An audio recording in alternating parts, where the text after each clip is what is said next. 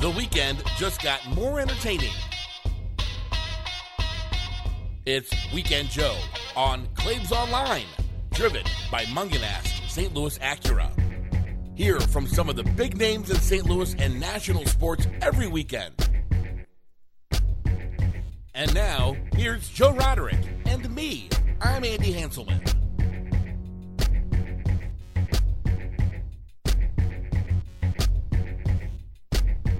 And welcome on in to another episode of Weekend Joe, driven by Mungenast Alton Toyota, Mungenast St. Louis Acura, right here on ClavesOnline.com.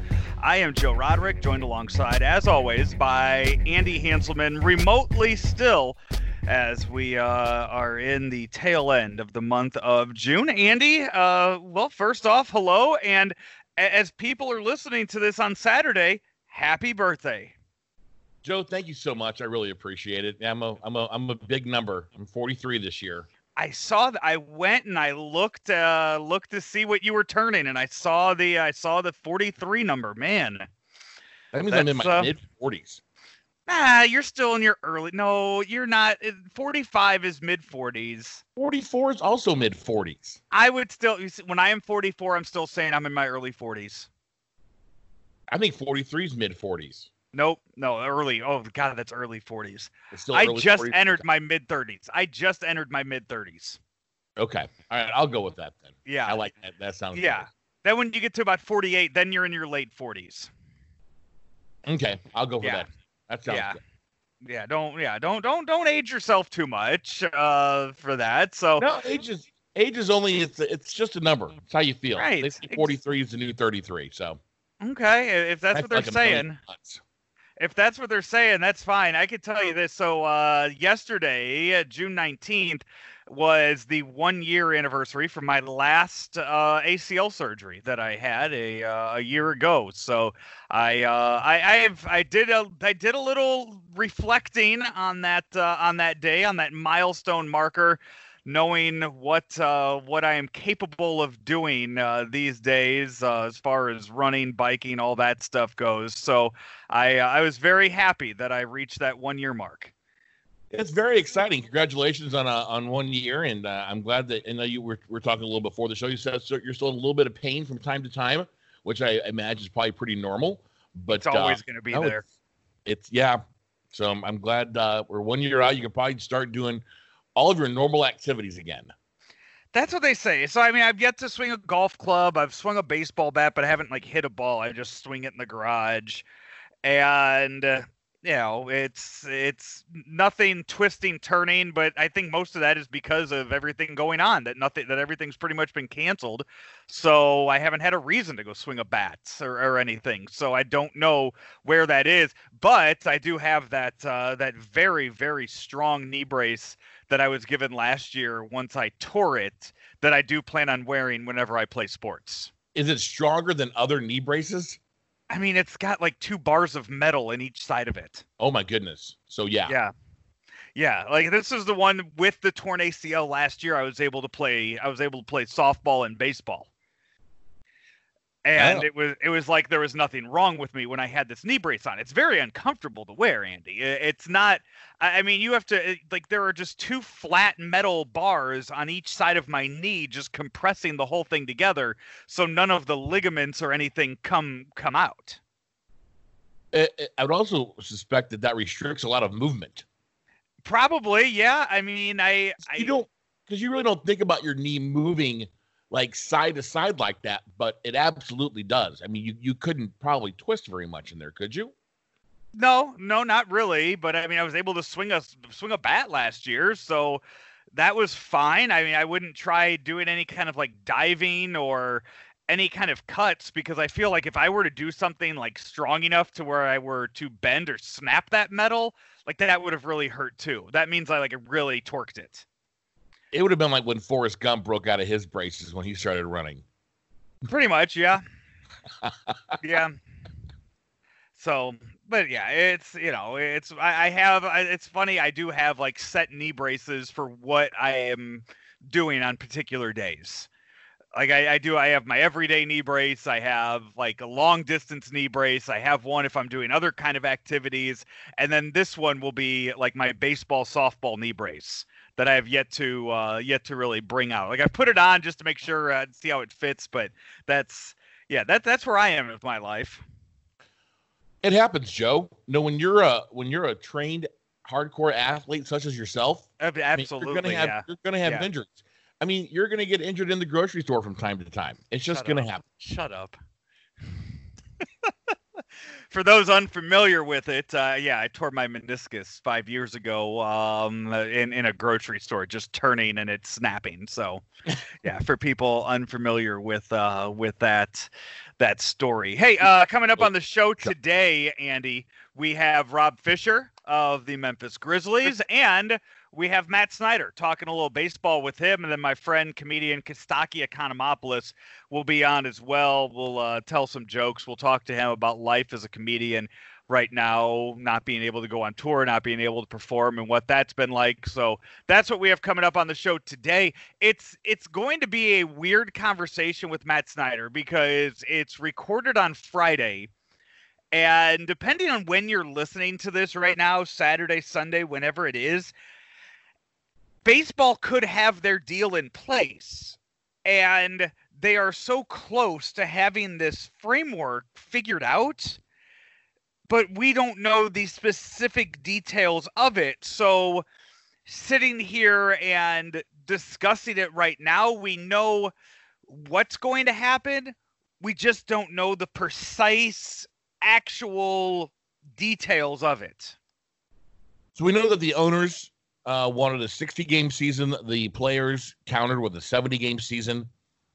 Jason Stark tweeted that a 66-game schedule is actually perfect for balancing it out. So I would hope that they would meet somewhere in the middle. Yeah, your interview with Matt could be totally irrelevant here on Saturday. I don't think it's going to be irrelevant because we know the pieces that are in place. Right. And so we're not going to sit here and discuss and break down what the Cardinals' record would be in a 68-game schedule, and then they come out with a 64-game schedule. We're not going to do things like that. It's going to be a lot of talking about how the game of baseball will change with the DH and how this might affect going into labor agreements in 2022 and just why it took so long. Those type of things that will happen. And also a lot of ripping on not only Rob Manfred, but also the way the Players Association has handled it. The Players Association really did have a chance to come out of this looking so much better than the actual owners did. And they screwed it up so much because they have just been so fast to going. I mean, when Rob Manfred and Tony Clark meet in Arizona and sit in a room for hours talking and come out of it and they're like, all right, hey, we got this deal in place, let's go. And then baseball turns around, the players turn around and go, nope, not good enough. Why you guys just wasted so much time. And it really, I mean, why keep going back and forth with these proposals when you're so close to everything? Just figure the damn thing out. Just sit down and say, hey, look, you guys want 60 games. We want 70 games. Hey, instead of us posting this on social media and going back and forth, why don't we just sit down and figure out how to make 66 games work? And then we come out and we announce it that way. And we say, you know what? Wait, we're not coming out of this room until everything's figured out. Why go about it in such an immature and just ridiculous way? It really is, you and I both probably have those people that we know from high school that we aren't friends with, but we're friends with them on social media. And Andy, they like to post their baby mama or baby daddy drama all over Facebook. And you just sit there and you go, God, I wonder why I haven't talked to them since the, late 90s, early 2000s.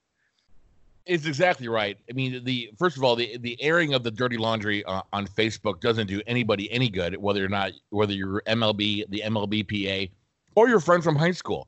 Keep that stuff to yourself. I'll tell you what, I'm screenshotting that stuff. If you post your baby mama drama, I'm taking a screenshot of it. Whether we've talked since 2001 or not, I'm still taking a screenshot of that, and I'm sending it to friends that I still talk to. Well, as you should, because it's funny. Yeah. I think you kind of buried the lead there by saying that the Players Association really had a chance to look good and really be the shining star in all of this. And they blew it. They absolutely blew it when playing all these little mind games with the owners. And the owners are playing mind games with the players too, but the owners never look good in the eyes of anybody. The owners are always viewed as greedy, and the players are sometimes viewed as greedy, but not as greedy as the owners. And the players had a chance to look good and to be playing baseball or being very close to playing baseball at this point. They were supposed to be 2 weeks from playing baseball right now. And instead, now we're looking at a start date around I think they said July 16th, somewhere around there. Yeah. And even still, it's still not even done as we record this. Right. No, and it will be, Claibs and I were talking earlier, and I would say by the time we do our lunch show on Monday, I would say we have an idea of what is going to be happening for the season, and it's going to continue to be a back and forth mess until everybody just sits down and they all figure it out, and they all, they give us those precise details and sign everything, and then we move on from there. So it's frustrating to see as a fan. It's especially frustrating since that's probably all I'm going to get to be this year, is just a fan. And I want there to be a time where I have the TV, I can turn it on and watch it. I don't think I've told you that I canceled whatever subscription package I had. I no longer even get Fox Sports Midwest on the TV right now. Because it was just, I knew that all of those sports channels I was not going to be using because there was no sports on any of them. So I went through and I went one tier lower with all of that. I cannot wait for the day that I go and I get to put my DirecTV back up to whatever level gives me Fox Sports Midwest.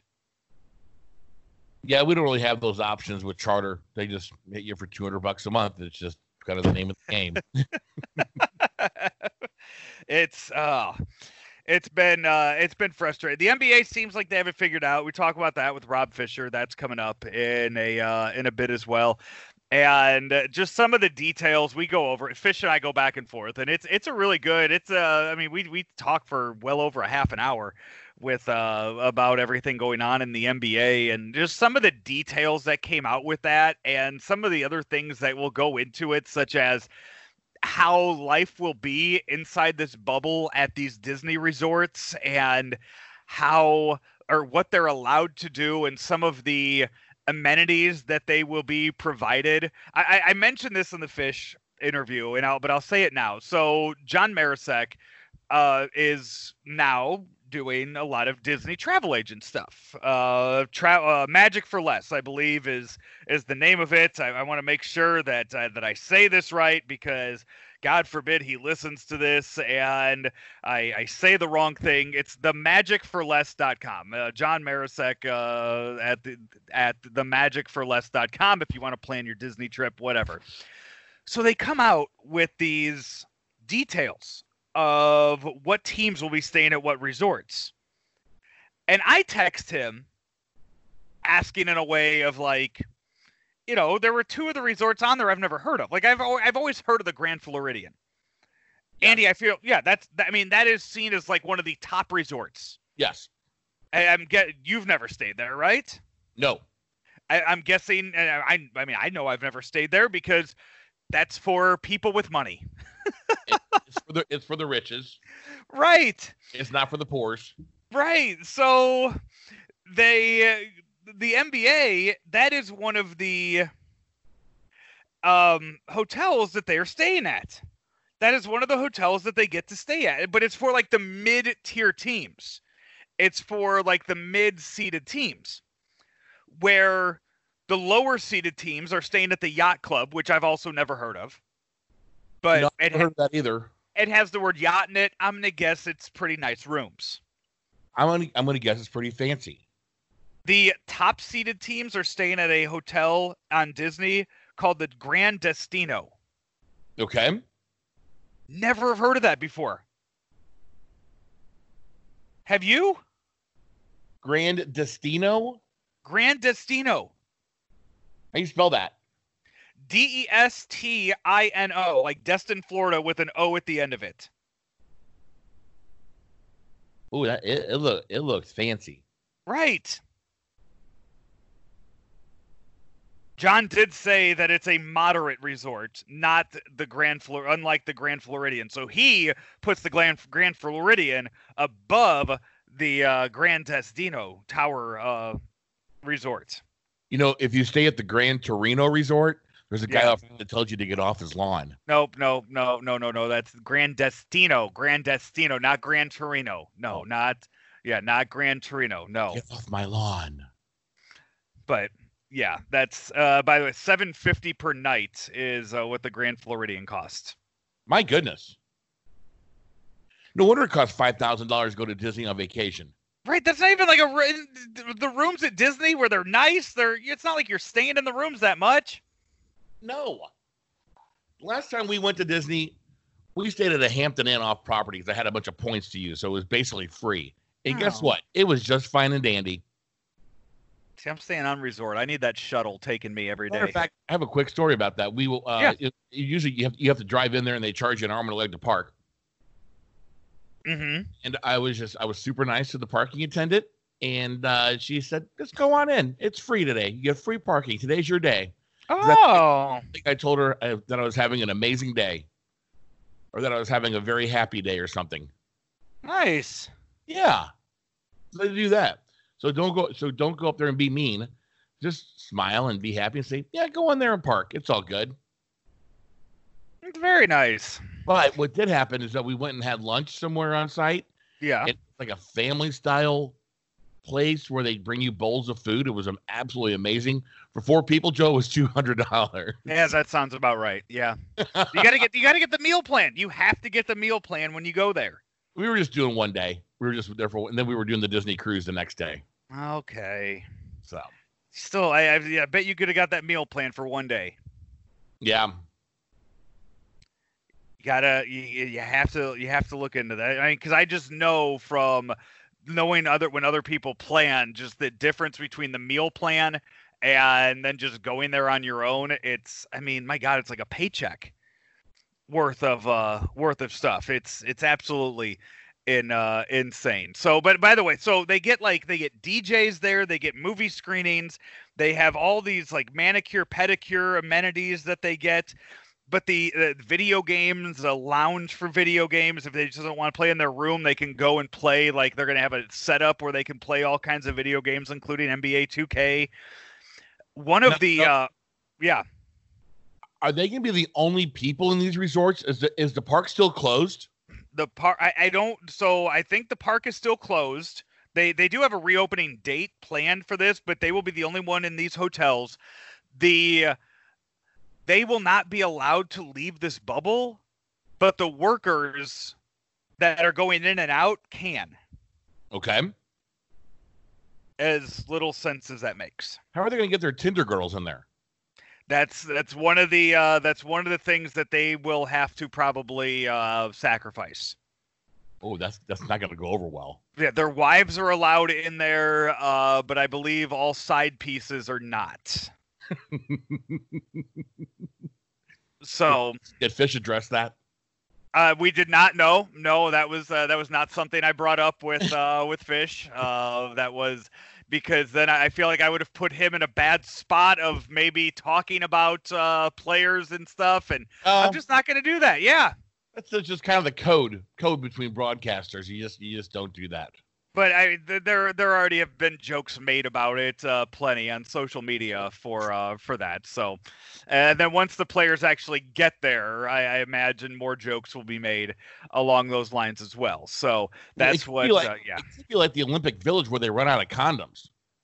Well, Andy, I don't think that's the case because in the Olympic Village, you see there are again, it's all just a bunch of young athletes, male and female, that are going in there. So I think it's a completely different scenario with that. They went through 20,000 condoms in Sochi.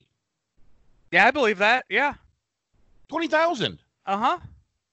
There's only like 2,000 athletes. No, there's way more than 2,000 athletes. But they're also there for like 20 days. Yeah.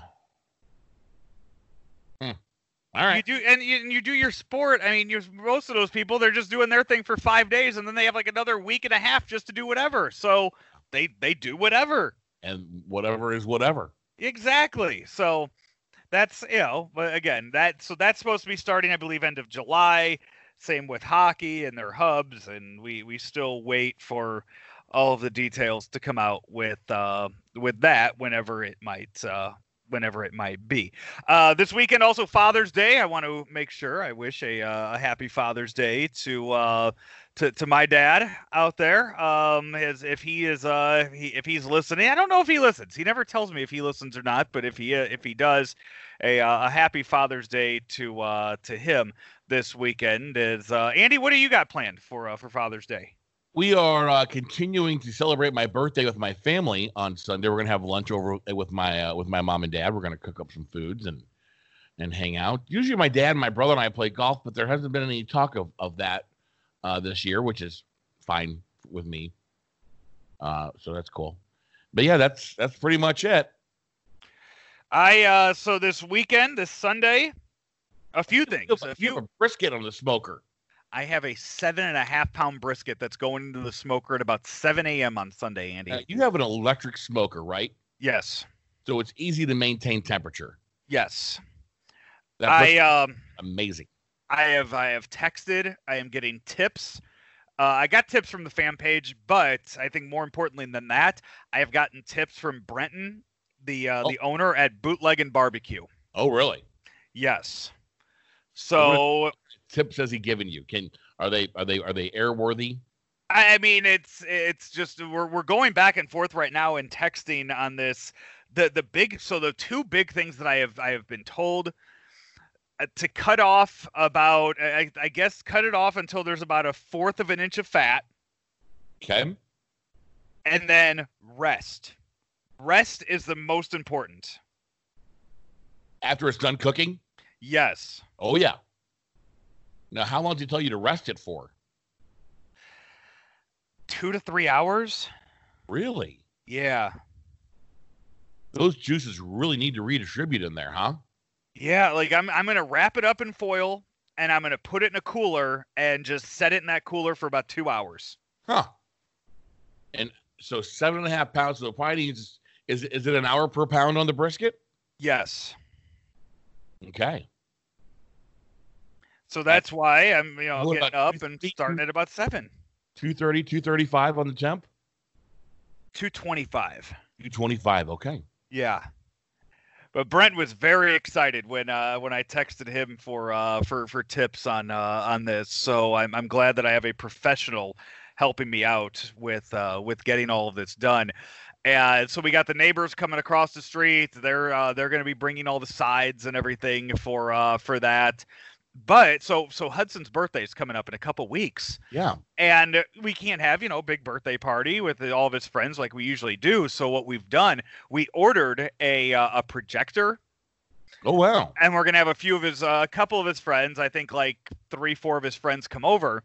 And I have from my job at the gym, when we were cleaning up all the way back in March, when we were just doing busy work around there to stay employed, I found a big blow-up movie screen. Andy, we're talking like 15 feet of a blow-up movie screen. So I bought a projector, and we're going to have a nice little movie night in the driveway. You guys going to watch Shawshank Redemption? I don't know what we're going to watch. So right now I just went on to Netflix because we're going to do a practice run of it Saturday night. Okay. His birthday's not till July, but I just want to do a practice run.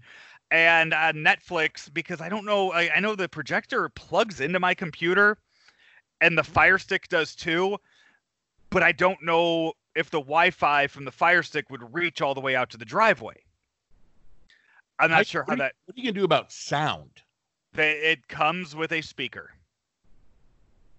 Okay. So I've downloaded some Indiana Jones movies. Well, Joe, if you'd like to borrow one of my PA speakers for this little event to really give the kids a nice event, you're more than welcome to. Andy, that would be lovely. Except there's two of my neighbors that actually like me. Okay. I'd like to keep it that way. Okay. And I feel like borrowing one of your PA speakers and the damage the work that I've seen those speakers being able to do. Yep. At what park was that? Where the wiffle ball tournament was? Oh, Francis Park. Oh no, yeah. I wouldn't give you that system. Oh, okay. No, just like one of the small 12s, just to give a nice full sound. Yeah, I think I'm good on speakers for 4 or 5 7-year-olds. I think I think I'll be okay with that. But I think we're gonna do a practice run of like an Indiana Jones movie on Saturday night with that. But I'm very excited about this brisket, Andy. I've been wanting to dive into it. I've been wanting to give it a go and give it a try. And I feel like Father's Day was the best day to try it out. I've done one brisket in my life in the smoker, and it was good. I've had better, but it's a tough piece of meat to cook. You're gonna be a lot more successful at it because you're gonna be able to maintain temp. Because mine's a gas. I have a gas smoker, mm-hmm. So there's like a big burner in the bottom of mine. Okay. And so it's very difficult to maintain temp. You have to control it with the vent. I mean, you absolutely have to have the burner all the way down on low. Yeah, and then you control it with the vent. I let Brent know that I do have a electric smoker, so I'm hoping he doesn't belittle me for that. And no, you're just it's all good, right? Yeah. So we'll see how that goes. I'll make sure to give updates on that next week on the show. So Andy, that's what we have coming up today.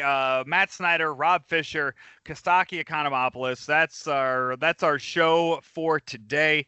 We will have those 3 interviews coming up in just a bit, and when after that's all done, we come back with a college football edition of Crack Slippers today. So college football edition of Crack Slippers. Looking forward to those coming up at the end of the show. Hey, this show sponsored by Mungenast Alton Toyota. Andy, they have it's hybrid month right now, the entire month of June at Alton Toyota, Mungenast Alton Toyota. The 2020 Toyota RAV4 hybrids are in, along with the Camry hybrids, the Avalon hybrids, and they have some great deals and fantastic financing available through the month of June. If you've been thinking about a hybrid, now is the perfect time to do it. You could visit them online at altontoyota.com or give them a call, 618-208-2400. That's 618-208-2400. And make your appointment today with Mungenast Alton Toyota. Take a break, come back with more of Weekend Joe, driven by Mungenast Alton Toyota and Mungenast St Louis Acura, right here on ClaibsOnline.com.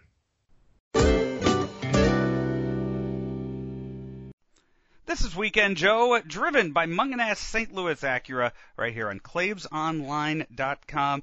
Hey, have you thought about buying or selling your home here in St. Louis? Well, Kevin Miller with Coldwell Banker Gundaker, he can help you out in doing so. Been selling and buying homes for, a few decades now. You can call him at 314-503-4999. That's 314-503-4999. That's Kevin Miller with Coldwell Banker Gundaker.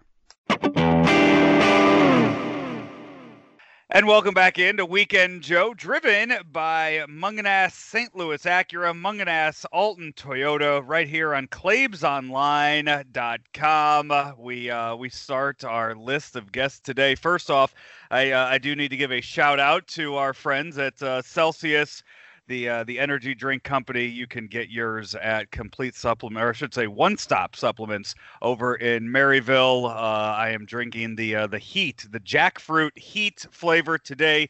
Love my new Celsius heat that they sent me a few weeks ago. As we make our way out to the phone lines and we welcome in our friend of the show from CBS. He is Matt Snyder, and he joins us now. Matt, it's Friday afternoon when we're doing this interview, and I booked you to talk about the potential 2020 season, but news that we just got about 15-20 minutes ago with the Phillies and 5 of their players testing positive. Are we going to have baseball this year?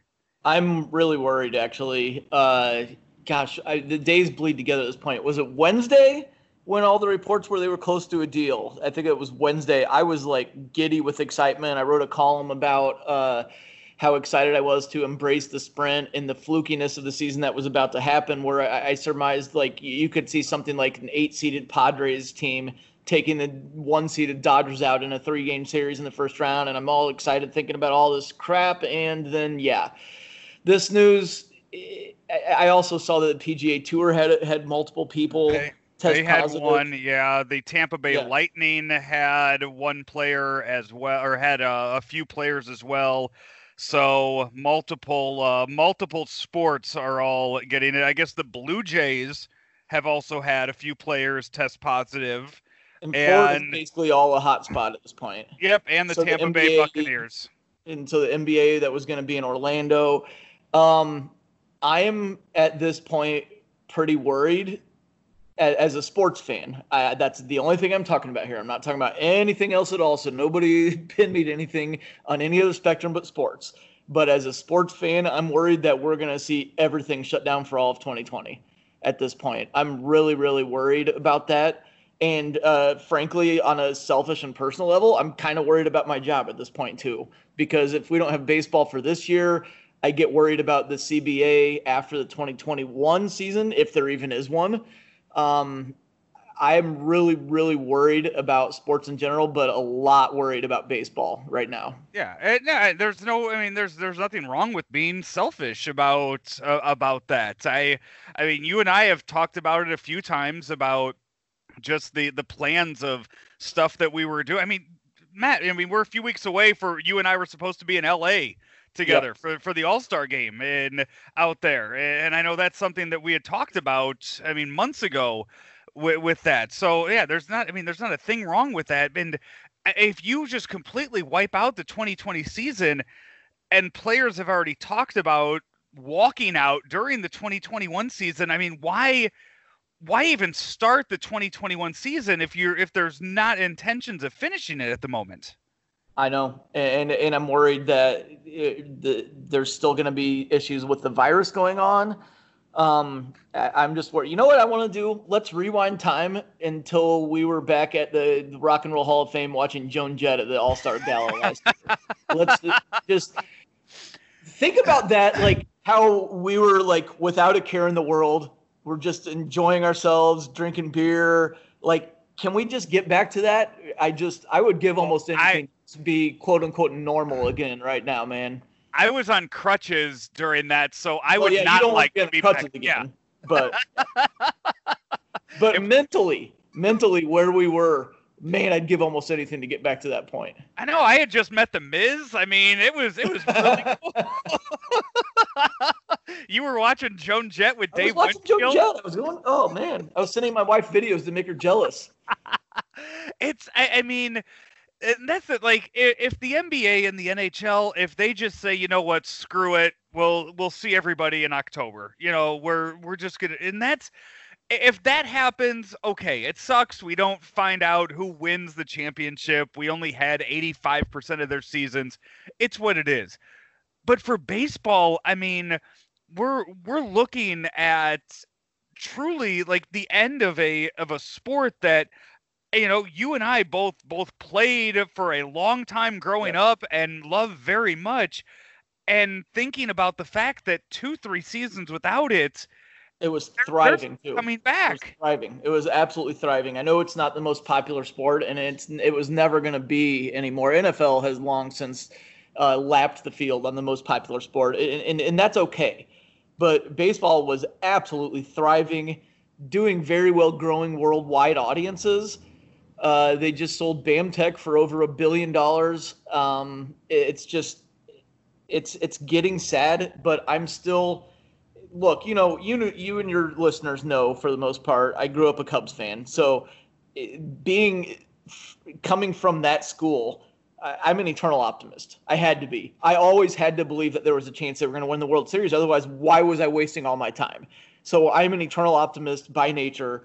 I still am holding out hope that within the next 2 days, they say, we're playing 63 games or whatever. Here's the plan. And then they just do it. But like I said earlier, I am worried. I am absolutely worried. And I mean, and the hope, I guess, at this moment is everything is centered in Florida. And I understand. I mean, I think 24 states have had jumps over the past week and are seeing numbers, and it's, there will be cases like that. But if we could somehow look at just see this as a Florida issue outside of everything else. The Marlins don't get to play at home, and nobody ever went there anyway. Exactly. And nobody was going to go there. Yeah. Right. You might have to get creative. I'm sure that Rays and Marlins people would argue, hey, this is unfair that we don't get to play at home and everybody else does. But you know what? Hey, life isn't fair. And this season was always going to be messed up and weird anyway. So I'm just am holding out hope that they say, all right, this is how many games we're going to play. This is when we're going to play them. And in the next 4 weeks, we figure out how the hell we're going to do this and where we're going to do it. Because what if, for example, Canada says, hey, you ain't playing here? What if California says the players all have to wear masks and the players don't want to do that? There's a lot of hoops that they might have to jump through. But if we just agree on the games and say this is when we're starting, you have time to work everything else out. Yeah, and I think it's just getting past that step that's so important right now, and it's so frustrating beyond. I mean, I was frustrated before we even saw the news about the Phillies, and I knew I was going to be frustrated to talk to you anyway, because when you look at the meeting, Rob Manfred flies to Arizona, talks with Tony Clark, and then they come out of that and they still can't figure it out. I mean, what in the hell? When Heyman tweeted they're close to a deal, I was giddy. I was like beside myself excited. Like, okay, finally. And I will say I've been on the player side from the get-go 100% until, I will admit, yesterday was the first time where I kind of went, oh, come on, guys. Come on. I mean, I'm still on their side, but they had a united front earlier this week. Tell us when and where. Tell us when and where. Tell us when and where. Well, then they told them when and where, and then they said no. And that was the first time. And I see what they're saying, and I agree. I'm going to be on the side that's fighting for more games rather than fewer games, because more games is always going to be better than fewer games. But I will admit I did have the thought where I said, come on, guys. You said tell us when and where. They told you when and where. Just say yes. That was the first time I had that thought. And I mean, with that, I mean, I think you and I both agree that Rob Manfred has just done a terrible job. Terrible. Yes, he's awful. Does Tony Clark need to go too? Yeah. Especially if you're looking at the way that they are dealing with each other right now, we can't trust those two to go and try to settle anything in 2022. I wish I remembered the name of the person who it was that tweeted this, but they tweeted the exchange on The Office when Michael was trying to ask for a raise and Jan said, I can give you a 12% raise, but you have to ask for 15. And then Michael said, okay, I asked for 15. And Jan said, I can give you 12. And he's like, but wait, what you just said, ask for 15. Like, that feels like how they're negotiating. Like, they don't, I think that Manfred has to be fired after the 2021 ugliness that's coming, and it's going to be ugly. And I think that will be as good of an excuse as any for everybody to say he needs to be fired. He sucks at this. And yeah, I think Tony Clark, based upon just the simple fact that the players thought from the March 26th agreement that the owner said, we'll pay you prorated salaries no matter what. But there was language in there that basically said, if there are no fans, we can come back and renegotiate. And that's one of the main reasons they've been so far apart on all these negotiations. If Tony Clark was better at his job from the get-go, from March 26th, they would have been negotiating this from the start. Instead, they just fell over and agreed, and they all thought that they agreed to something that they did not agree to. That's malpractice from Tony Clark's end.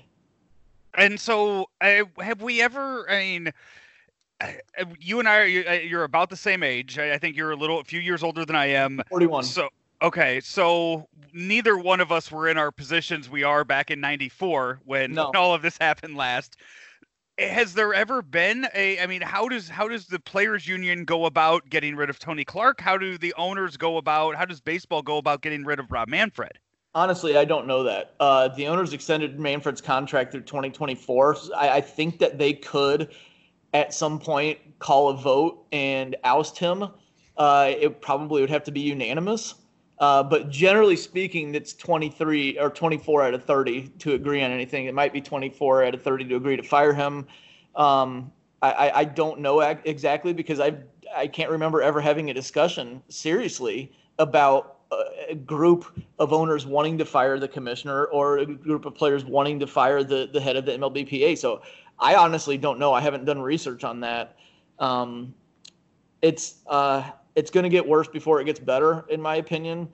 But like I said, hopefully the two sides within the next few days will be like, hey, we got to do this thing for the greater good moving forward of this profession. And it's about a lot more people than just the owners and the players. And hopefully they realize that.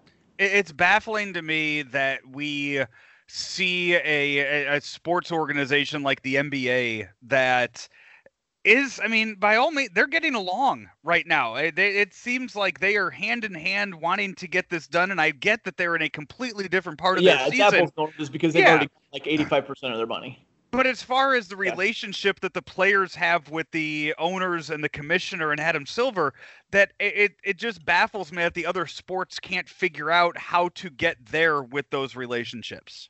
Yeah. One of the things that's different about Major League Baseball is it has by far the strongest players union. That's why there's no salary cap. And I think, honestly, the owners kind of resent that. And that's one of the reasons that there's so much contentiousness is that the owners look at the other leagues and look at how much more power the owners have in the NFL and the NBA and the NHL. And they resent that. And here's a funny aspect I talked about on a different show earlier today is I read all the comments that we get on Twitter and on Facebook to our articles, and it's still astounding to me how many people are pro owners. But a lot of them like to say, why don't they just play for the love of the game? And say nonsense like, I would play for free. No, you wouldn't. No, you wouldn't. You wouldn't leave your family for 4 months and play every single day and isolate yourselves from all your friends and family. You would not do that for free. That's ridiculous, first of all. But second of all, why does nobody ever say, why don't the owners just own their teams for the love of the game? The owners clearly do not collectively love baseball. Jerry Reinsdorf does not love baseball, just to name one guy, and I know you have White Sox fandom in your past. Do you honestly think Jerry Reinsdorf loves baseball? No, I think he loves making money. Yeah, and honestly, I mean, that's one of those, if you asked me 10 minutes ago who the owner of the White Sox was, I would have had to think. I would have known it was Jerry Reinsdorf, but it's one of those where you don't think of him as the owner. You think of him as the owner of the Bulls. You don't think of him as yeah. Do you think Bill DeWitt loves baseball? Do you think Tom Rick... do? That's the thing is I do think Bill DeWitt loves baseball. He came out publicly and said baseball's not profitable. I know, that's a lie. And that baffles me, and that shows, I think, the disconnect that, yes, he can love baseball, but also they love money a lot more than that. Another tone deaf. In the Central Division, there are 2 teams that print money. It would have meant a lot more if it came from the Pirates owner, although he's terrible, or the Reds owner, Castellini, or the Brewers owner, Tanzio, who's one of the best owners in baseball, by the way. But to hear Bill DeWitt say baseball's not profitable, or to hear Tom Ricketts say, use the word biblical, the losses will be biblical this year. The tone deafness in the owners. I can't believe more fans haven't come out against the owners and pro players with the tone deaf comments from 2 teams, again, that print money. Yeah, when I heard DeWitt say that and went back and listened to that, it's outrageous. I could not believe it. And just on top of that too, just there was no trying to walk it back or anything, saying no misspeak or anything like that. Yep. Like he knew what he was going on that show to say that day, and he said it. And you look at it and you're just, in these times right now, that is not the message you want to put out there. And I could not believe it. And then there was the list of 6 to 8 owners who would be fine with the season going away. And you see DeWitt on there.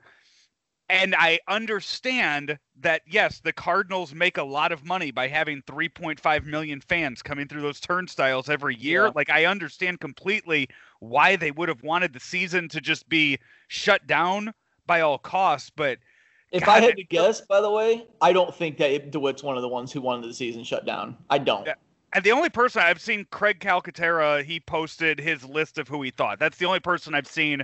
If I had to guess, Pirates. I honestly, Ricketts, I think the Cubs are probably on there. I would say the Pirates are 100% on there. There's no way they want to play. I could see Mets, the Wilpon family. Doesn't that hurt there? Because, the Wilpons want to sell. Wouldn't playing games increase their value? They're not good business people. They got screwed by Madoff. They only think short term. The guys, I'm thinking about the owners who only think short term. That's why Ricketts was one of the first people to come to mind. Reinsdorf, too. Both Chicago teams. The third largest market in Major League Baseball. Both teams, I think they would be on the list. Neither one of them wants to play. I guarantee you Reinsdorf doesn't want to play. I would throw, thinking locally here, someone like Artie Moreno would love a year of not having to pay that Pujols. Yeah, I think Moreno absolutely is on there. They're trying to not look. Albert Pujols is having to pay their scouts in the Caribbean right now because the Angels won't pay them. That's how cheap Moreno is.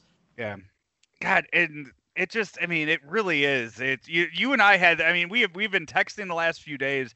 The entire tone of what we had planned on talking about, I feel like has just changed so much in the last half hour because we thought the intention was we were going to preview the season. Right? I wanted to just do a victory lap about having the universal DH in baseball. That was my sole reason for it, and it just that's still going to come. Whenever the next Major League Baseball game is played, the St. Louis Cardinals will have a designated hitter in their lineup. That is one thing that I can guarantee will happen, and that makes me happy. Would you? That's an interesting thing that it's hard to wrap your head around because we are mostly just worried about are they going to play at this point. But once they do come to agreement, basically the pitcher's hitting is done. It's over. That's it. Like they agreed to the DH for 2020 and 2021. There's no way pitchers hitting is going to come back after the new CBA. So we've seen the last of pitchers in the lineup. There are going to be DHs for the rest of time. And that is, I'm not sure I've wrapped my head around that yet. Because go to watch old games, like I have the Cubs channel, so that I'm watching all old Cubs games. Obviously, every single game I'm watching is against a fellow National League team with pitchers in the lineup. So that's going to be weird. It's going to be an adjustment. I'm okay with it. I'm not going to vehemently argue either side. I do think people kind of embarrass themselves when they act like there's so much more strategy when you can have a double switch, especially people from your locale when they use Mike Matheny, who is the worst double switcher of all time, still argue in favor of it. But I don't have a problem with the people who think there should not be a DH. I just think their arguments are bad. Do you know how many times he double switched out the cleanup hitter? He was the worst I've ever seen at it. It was ridiculous. And just that's one thing. Like I don't like to generally pick on Cardinals fans because it's a bad look from a Cubs fan. It looks like I'm not doing my job professionally and I'm being one-sided. But that's what I always want to say back when I see somebody on Twitter reply to me and they're a Cardinals fan about the strategy. I want to be like, really? You just watched Mike Matheny? Come on, man. Yeah, and I saw you had it the other day. You posted Madison Bumgarner's stats, and people went off on it. I had one the other day about I can't believe that so many people are just so adamant. Like the pitcher has to. Oh, I don't want to watch baseball if the pitcher's not hitting. Like, do you really care that much to watch 3 swings and a miss or an attempted bunt? The thing is, I think they've dug in their heels at this point. It's just. I like the National League game. I don't want it to change. That's okay. Just say that. But don't act like don't earnestly argue that Madison Bumgarner can rake because he can't. He sucks at hitting. Don't earnestly argue, as somebody did, believe it or not, in my mentions the other day, well, if Mike Trout only batted 2 times a week, he wouldn't be as good either. Don't do that, because you can't tell me if you gave Madison Bumgarner 500 at bats that he would all of a sudden be a good hitter. No, he wouldn't. He sucks at hitting. Just because he occasionally runs into one doesn't mean he's a good hitter. So my issue is the earnest arguments anywhere other than just, I like the National League game and I wish it would say the same. And to that I would say, okay, that's fair. But all the other arguments are bad. I had somebody today that told me that they enjoy pitchers like Adam Wainwright that hit well. And it's fun to see him hit home runs. He hits well for a pitcher. Adam Wainwright is a 199 career hitter. I believe 2 years ago hit 061 and has not hit a home run since 2017. So somebody the other day said, now do catchers. And I was like, what? So I just went and looked, and catchers last year had more than double the OPS of pitchers. So no, don't do that. And the other one that somebody said is, so you're arguing that everybody who's a bad hitter should be DH'd for? Like, no, I'm not. I'm just saying that pitching is a specialization. It's like a punter or even a quarterback. You're not saying a quarterback should have to play free safety. He's a quarterback. It's a specialization. Pitching is way different than a position player hitting and fielding his position. It is way different. They won't even let pitchers catch pop-ups because they only pitch. Yeah, that's the thing. I mean, you want to mention somebody like Adam Wainwright who tore his Achilles while hitting a few years ago. I mean, was out for almost the entire season because he was in the batter's box and got hurt doing that. Do you think the DeWitts enjoyed paying him for an entire season that he didn't pitch because he got hurt while batting? I mean, it's definitely not, especially since baseball is not profitable.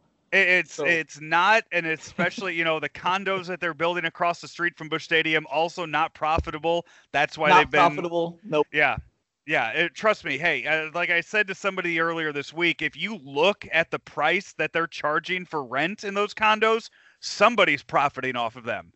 I don't know if it's the DeWitts or somebody. Somebody is definitely profiting off of them. So here we sit. I mean, God, so if all these cases start popping up, I mean, what happens in these negotiations next? Do they just say, you know what, we're walking away from it? From a union standpoint, could they start negotiating for 2022? How does this work? I don't have a good answer for that. I wonder if they write in something that like daily testing, and if you test positive, you have to stay away for 2 weeks. So again, the teams are taking risks here. Players are taking risks, obviously health wise, but in terms of just the baseball aspect, man, if the Angels are right in the race and Mike Trout tests positive, because now you lose Mike Trout for 2 weeks. Best case scenario for me is something like that. But worst case scenario is they kill the sport for this season and then they kill it for next season. And that could lead to the death of Major League Baseball as we know it. Baseball as a game will survive somehow. If Major League Baseball gets banged, there are too many good players who want to play. There are plenty of billionaires who will want to be in the business. There are stadiums out there that could be bought. I just wonder about Major League Baseball.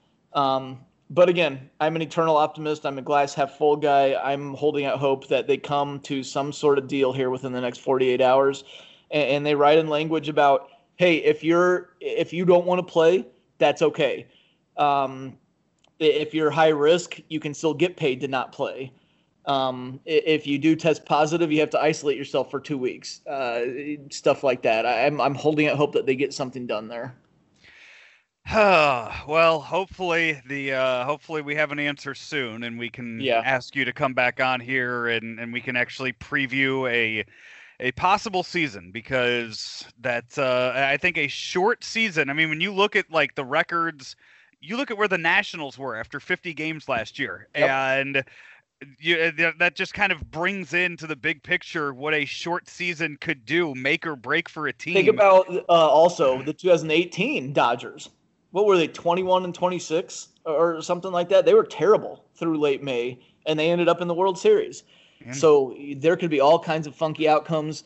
I think the NL Central, there's 4 definite contenders. I think the Pirates are going to suck, but like the Cardinals look good, the Cubs look good, the Reds look like they could be an upstart team. The Brewers are probably still going to be there, although I think they might be due for a downturn. And then only play in the AL Central. Woo! Those games against the Royals and Tigers, those might be a little fun for the NL Central teams. I really hope we get to see it. I think it'll be really fun in the NL Central. I was very much looking forward to seeing the White Sox and the Reds this year and seeing how those. The White Sox seem like an upstart team, like the Reds. Yeah. Just all of the players that those two teams brought in, it could have been a lot of fun. So hopefully we have a reason to talk about them. Teams that earlier today I was asked about who could be one of those they make a fluky run teams. I think about like the Angels behind Shohei Ohtani in the rotation and with Trout and Rendon. I thought about like the Padres with Chris Paddock and what if they bring up Mackenzie Gore, the top pitching prospect, with Fernando Tatis and Manny Machado in the lineup.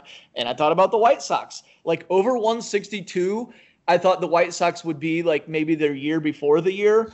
But 60 games, 50 games, what if they get hot? They could – I mean, you might be talking about a White Sox World Series title if they get hot at the right time. One of the, I mean, I talked about this. I had an NBA guest on the show also this week, and we were, and you'll from an Indiana basketball standpoint, you'll understand this, that when you look at the top players in the NBA, when you look at like the 10th or 12th guy on the bench, they were, from the time they were in high school, they were known as this 5-star stud athlete, packing gyms their junior and senior year of high school, going to a big college where the colleges were packed, the stands were packed every day, and now they're going to be playing in front of nobody. Where on the other side, baseball, think how many people were at your high school baseball games. Think how many people are at a college baseball 70. game when you see it on TV. Right. Yeah. Nobody goes to baseball games unless it's MLB.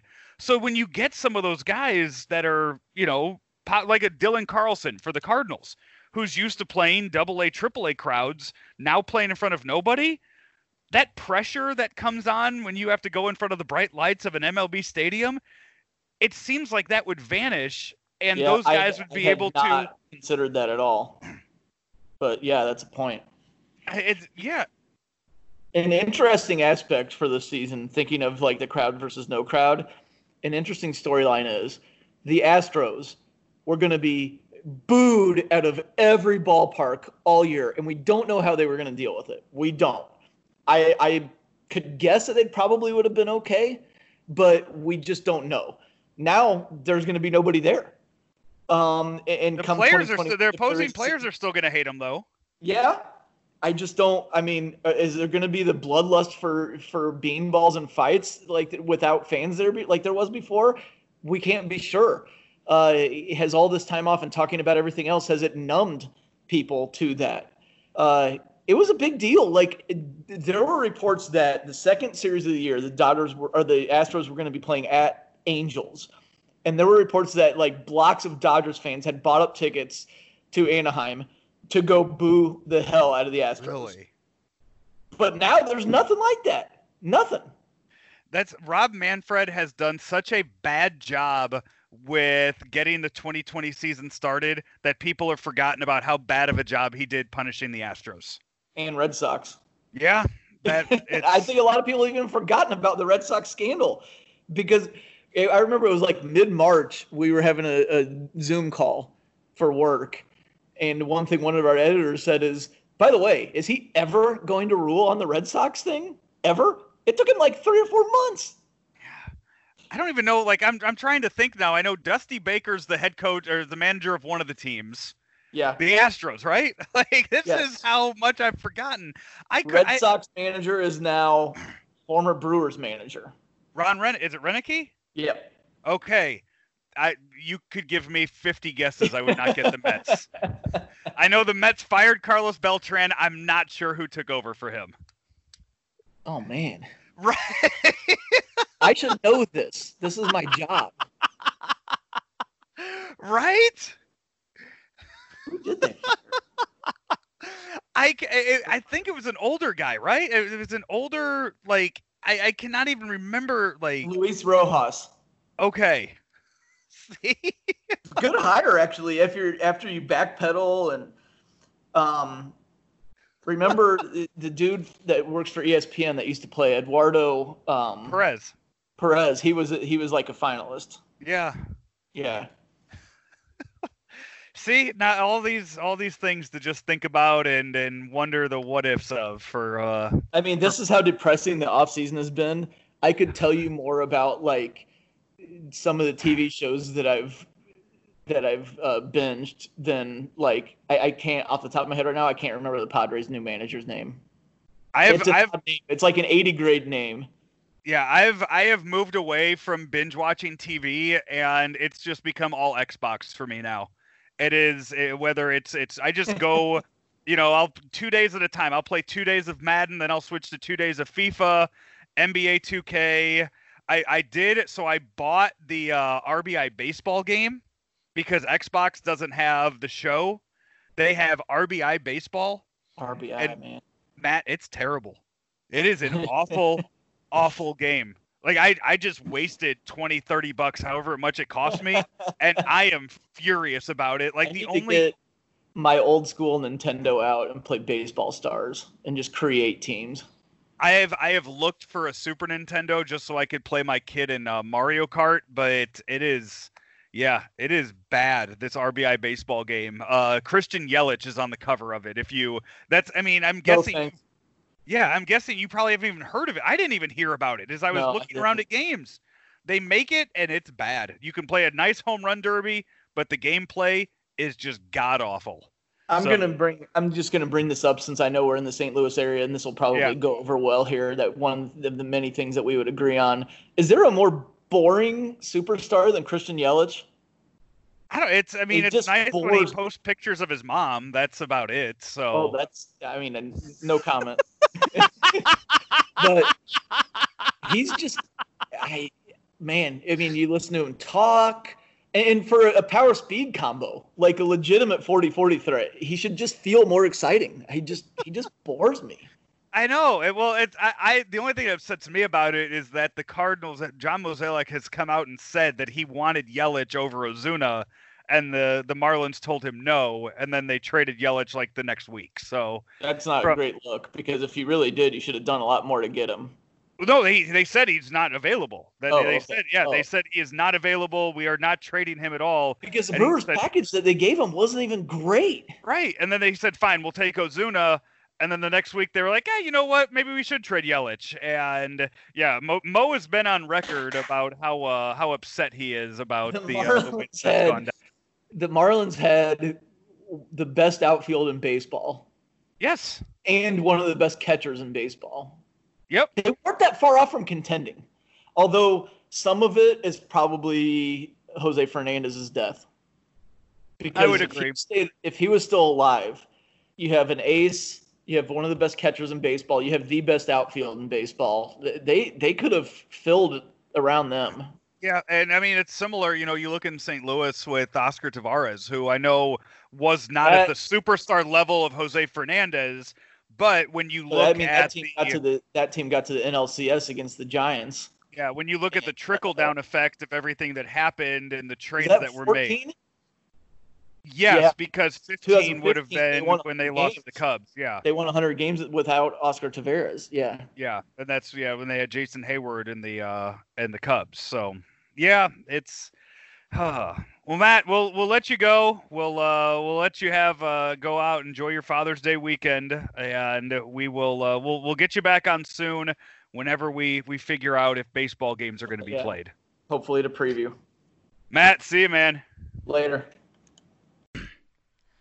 That's Matt Snyder from CBS Sports, the baseball writer over there and longtime friend.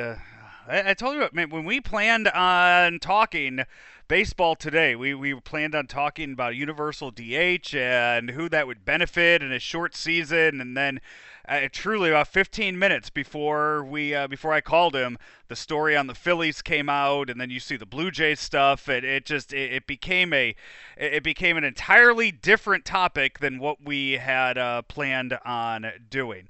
Hey, this is Weekend Joe, driven by Mungenast Toyota, Mungenast St. Louis Acura, and also sponsored by the Inskip Law Firm. Don't hesitate to call the Inskip Law Firm in St. Louis for all of your estate planning, your wills, your trust, your power of attorney, your probate needs. The Inskip Law Firm is here to help, and they are committed to your satisfaction.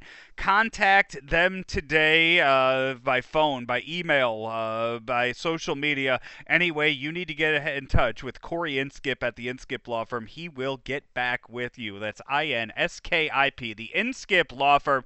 And remember, the choice of a lawyer is an important decision and should not be based solely upon advertising. I think I'm going to have a short interview up next week with Corey Inskip, just kind of explaining everything that he offers, and that'll be up on Claves Online for probably sometime early next week. Get that done. Hey, we take a break. When we come back, Rob Fischer, the sideline reporter for the Memphis Grizzlies, he'll be with us right here on Weekend Joe on ClavesOnline.com.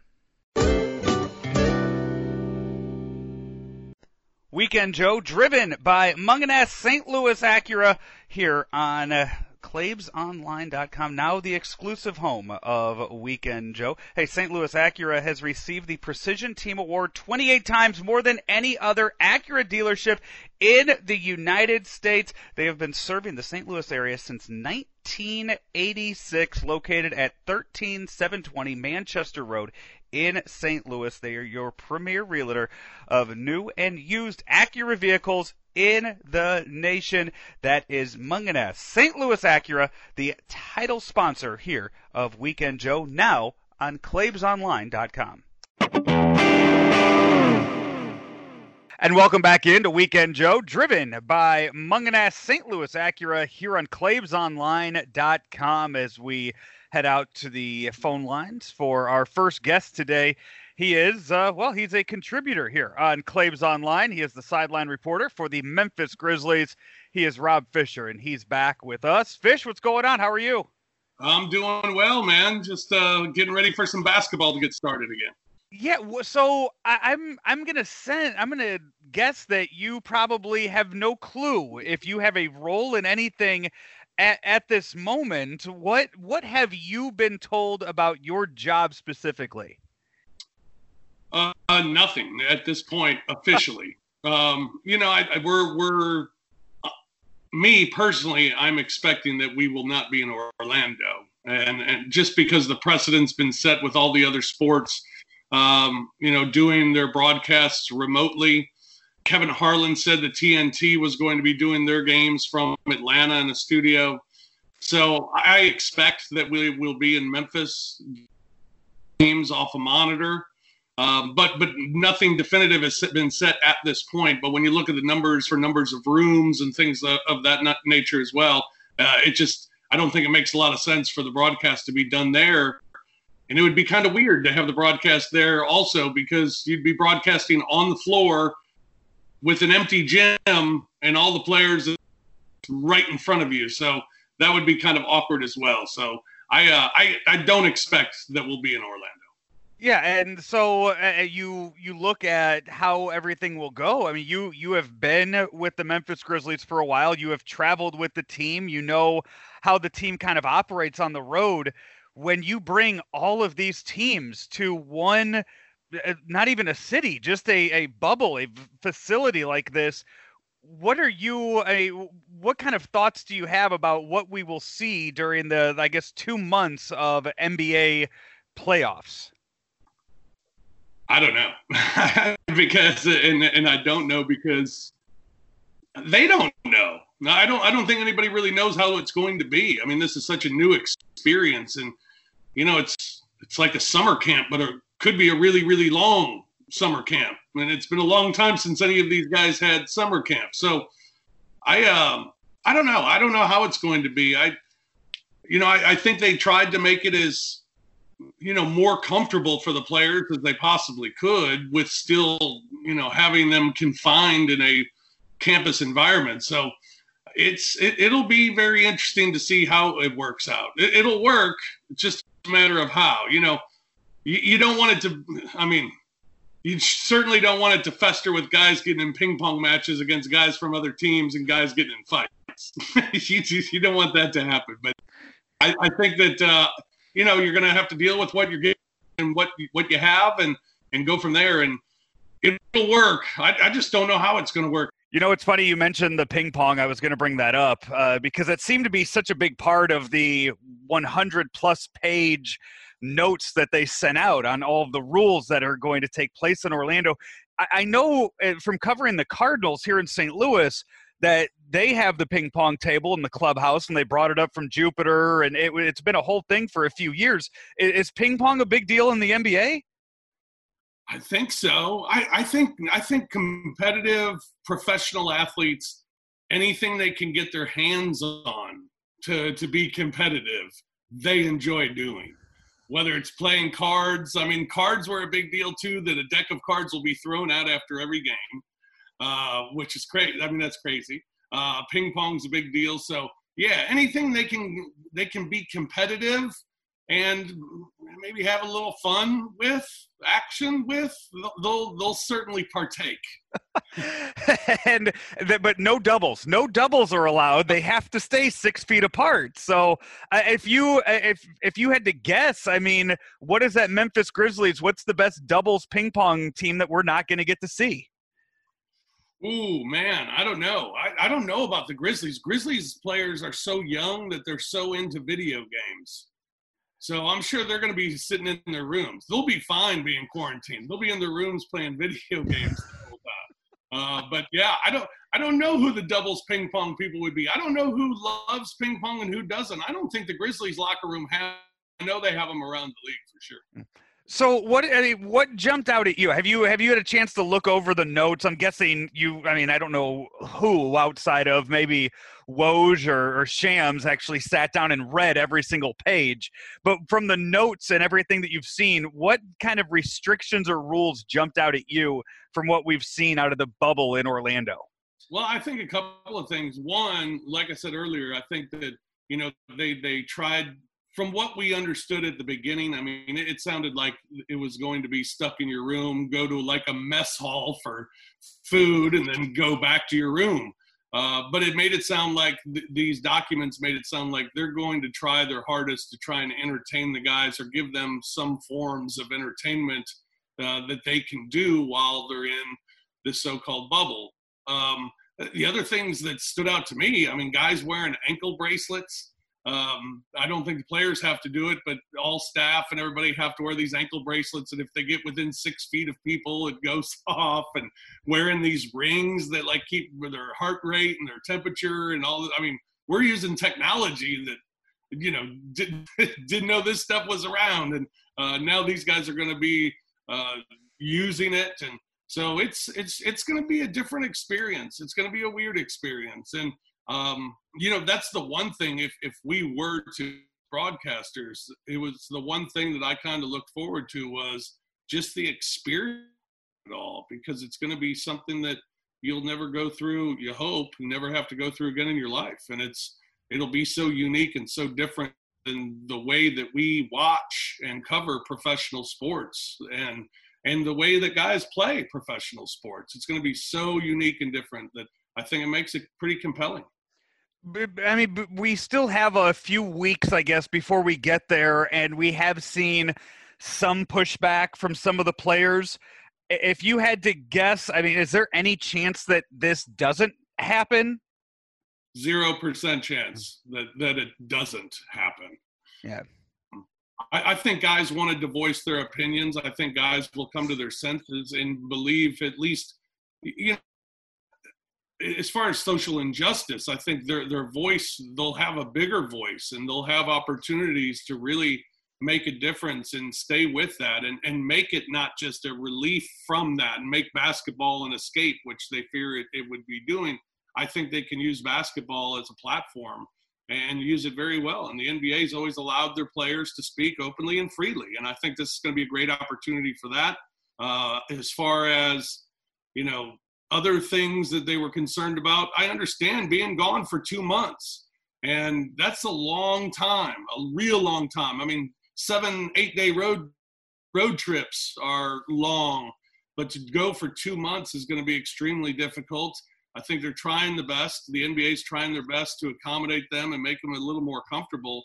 And the reason I say 0%, it's because the NBA and the players, they're all hand in hand. They're always communicating, always figure things out. They're very proactive. They're not reactive. And, I mean, what we see going on in Major League Baseball, it's the complete opposite of that in the NBA. They are unified and they work things out. And I think that's why they wanted to wait until July 30th, July 31st, just to make sure they could answer all the questions and they could figure things out. We still don't have a schedule. So it's not like it's figured out just yet, but they're working on all the details and they gave themselves time to figure it all out. Yeah, you look at the commissioners of the 4 major sports. Gary Bettman gets booed every year when he hands out the Stanley Cup trophy. He's lost an entire season under his reign. We've seen Roger Goodell and the hate towards him. And, I mean, here in St. Louis, I mean, it's obvious for some of those reasons. And now you're seeing Rob Manfred getting all of this hate for the way that he's handling baseball season. What does Adam Silver do differently? Because when you list those 4 commissioners, Adam Silver always seems to be number 1 on that list as far as most likable and the guy that actually understands what he's doing. Well, I think a big part of it is the players and the owners, they walk hand in hand. And, you don't have that tension. You don't have them not looking out for each other. I think that since Adam Silver's been the commissioner and took over for David Stern, I haven't feared work stoppages. I haven't feared things getting disrupted. I haven't feared the return of play this year. They're very proactive and probably the most proactive sport going, whether it's overseas play or, international play or social media. I mean, whatever the case. And the owners and the commissioner have the players' backs and they allow them some leeway. They allow them a voice. They allow them to be heard. And, those things are different than other sports and other commissioners. And I think Adam always will listen. And I think Michelle Roberts, who's the head of the Players Association, is always willing to listen as well. They get out of things. They were the first league to shut down. They're coming back now and going to be the first of the 4 major sports to return. And, I think they got it figured out. And they have a great leadership on both sides of the players and the owners. And it's been an amazing working relationship that you don't fear things. People got fearful of these Kyrie Irving meetings, but that fear was really media generated and didn't last very long. That, they feel like, good, they were heard, they got to air their grievances, and now we talk about it, we discuss it, and we move on. And that's something the NBA does so well with that relationship with their players. Hey, you mentioned Kyrie Irving. I mentioned this to Klebs during our lunch show on Monday, that anytime you have a flat earther that's trying to be the leader of something, it just seems like that opinion or any kind of leadership skills just go out the window. Yeah, flat earth guy. He's also had a lot of interesting things to say in the past he's not a guy that you really can trust. I guess flaky would be a good word to describe him. He's very bizarre. I don't think he's a guy that when he speaks to the league's necessarily listen. I think they gave him his opportunity to talk, but I don't think it was, let's jump on Kyrie's bandwagon and fight the establishment.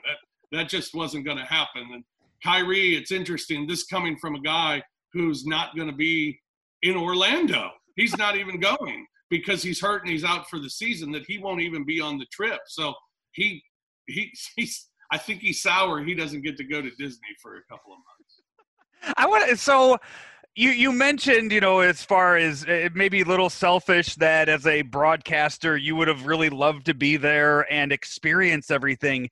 We see the Super Bowl. They change locations every year, but it's only a 1-week event.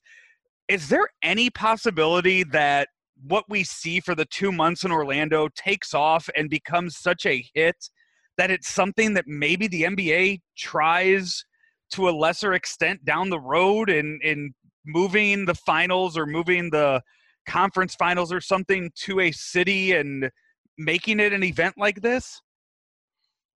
I don't know. I mean, because we're not going to really see much of the event that's going on, it might be some players end up enjoying that. That'd be great if it's something like that. You know, I can't imagine the NBA going through their season and having their finals played at a neutral site.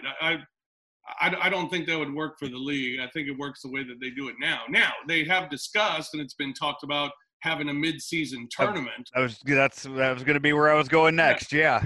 Similar to what soccer does. And yeah, I can see the NBA doing that. And maybe this is some sort of test run that they could do something like that, you know, whether it's in Orlando or whether it would be in Las Vegas, somewhere like that, you know, this could be kind of test run for that. The problem is you can't really plan out a test run when this first run has so many questions going throughout it that it's going to be very difficult. But maybe after the fact, you can look back on what worked and what didn't work and what you would need to do differently, because nothing's going to be like it is in this season and playoff.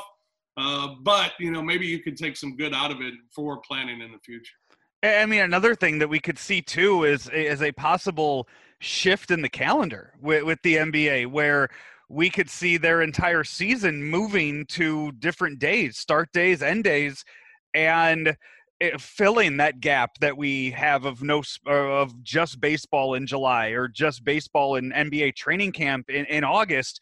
And I guess the same thing for hockey too. I mean, we could see it for both sports, where the schedule that we live by when it comes to watching sports could be totally changed because of what's happening this year. Yeah, no doubt about it. And, you know, there was some talk around the NBA before the pandemic about maybe exploring that, moving the season back to Christmas Day being the official start, because the NBA already owns Christmas Day. And then football's into their playoffs. You got college football's just has the championship left after that. So then you kind of take over, and it's the beginning of your season, as you mentioned, going up against baseball in the summer. I like the idea. Now, obviously, next year's going to have to start in December at some point, because this season's not going to end till mid-October. So they're going to start in December. I like the idea.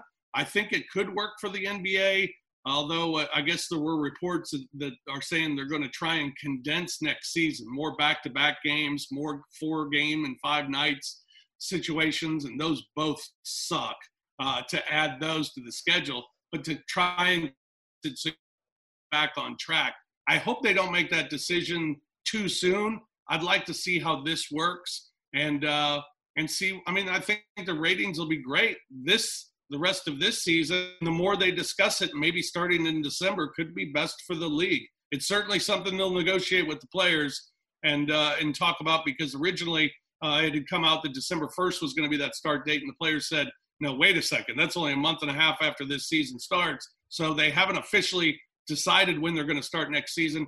Probably will be mid to late December. And I like the idea. I hope they embrace it, and I hope they, test it out to see if it's schedule they want to use going forward. One of the other pieces that I saw in the plan, the proposed plan for Orlando, is that players will be allowed to go to the games and just be spectators at the games. They'll be the only fans allowed in the crowd. So since we've last talked, we saw the Last Dance documentary, and we saw the rivalries that there were in NBA back in the 90s that I don't feel like we get today in today's NBA. So, I mean, do you think that we would get some good chirping, some good trash talk from the players in the stands that are watching other games? Or is that something that in today's NBA, with everybody being such good friends, that we're not going to see? I hope it's the former. I really do. I think this could be fun. And you're right about rivalries. Rivalries in the NBA are really only when you meet a team in the playoffs. And, especially if you meet a team in the playoffs a couple of years in a row, it becomes a huge rivalry for those teams. And that's all it takes. And this whole trip's going to be kind of playoff atmosphere. You know, the playoffs are going to start really when these seeding games begin. So that's one thing to look at of the intensity and that the guys are going to play with.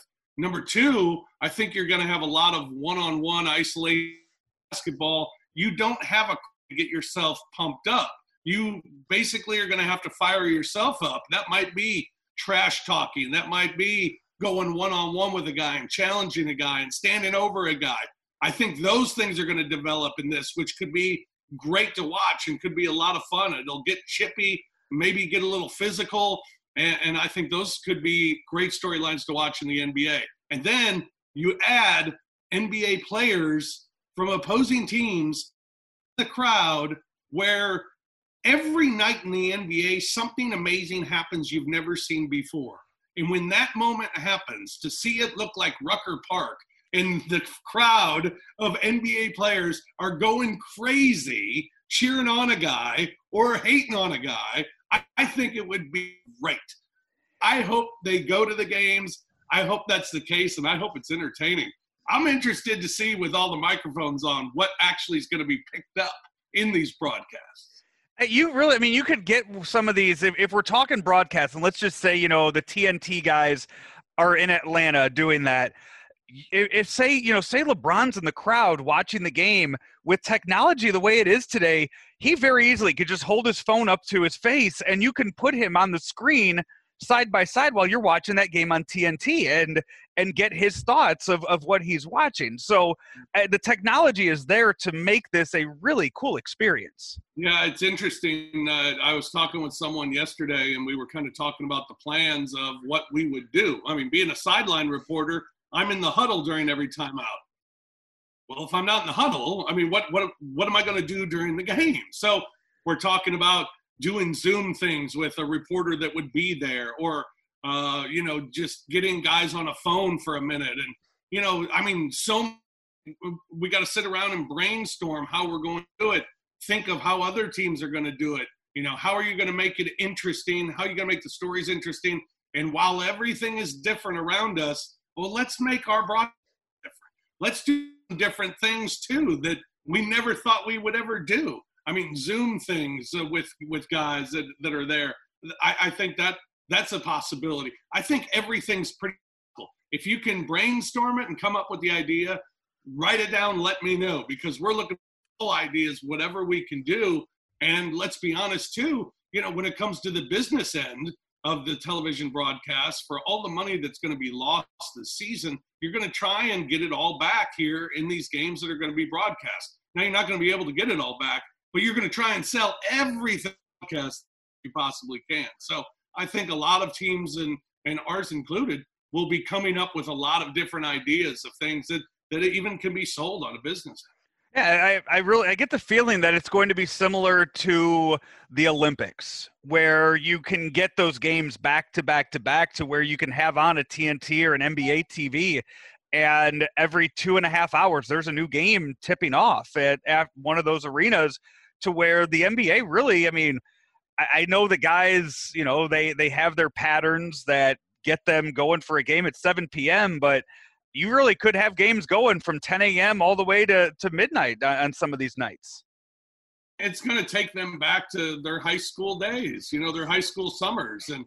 But they had fans at those games. So, I mean, that's why the experience is so different. And, who does it give an advantage to? Well, you can hear it from both ways. You can hear, gives an advantage to just the more skilled teams because, they're just more skilled and they're going to win. But then you can look at the other point and say, you give it to the team that just doesn't know any better.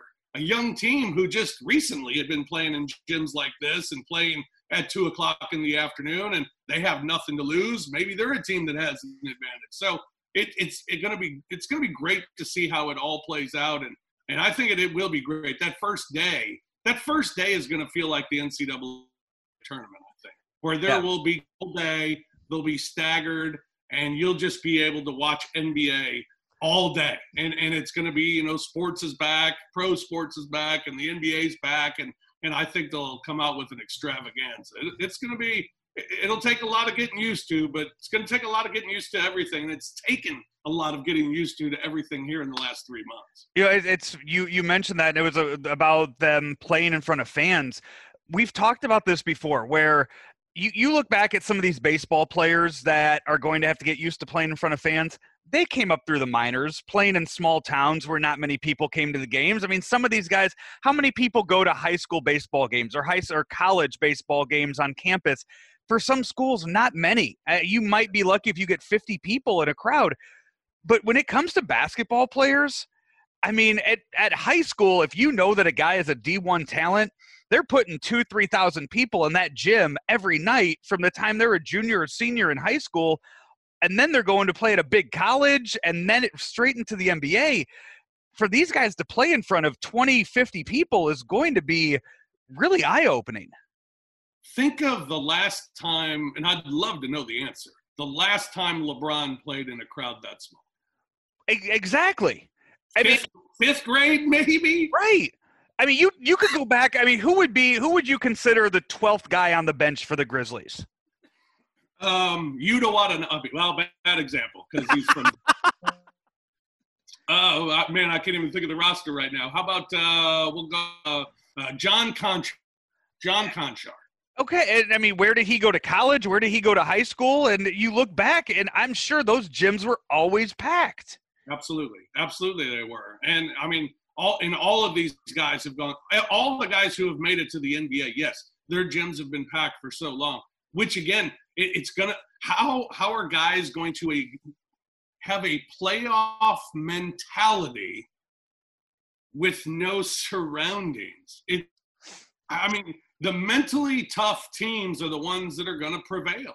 And, does that mean the Lakers prevail because they're the best talent? No, but they got a guy on their team that I think will be able to have that focus and block everything out.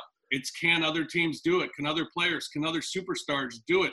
Can Russell Westbrook, a guy who feeds off the crowd, or Chris Paul, who feeds off a crowd, can they, what do they do when there's no crowd to feed off of?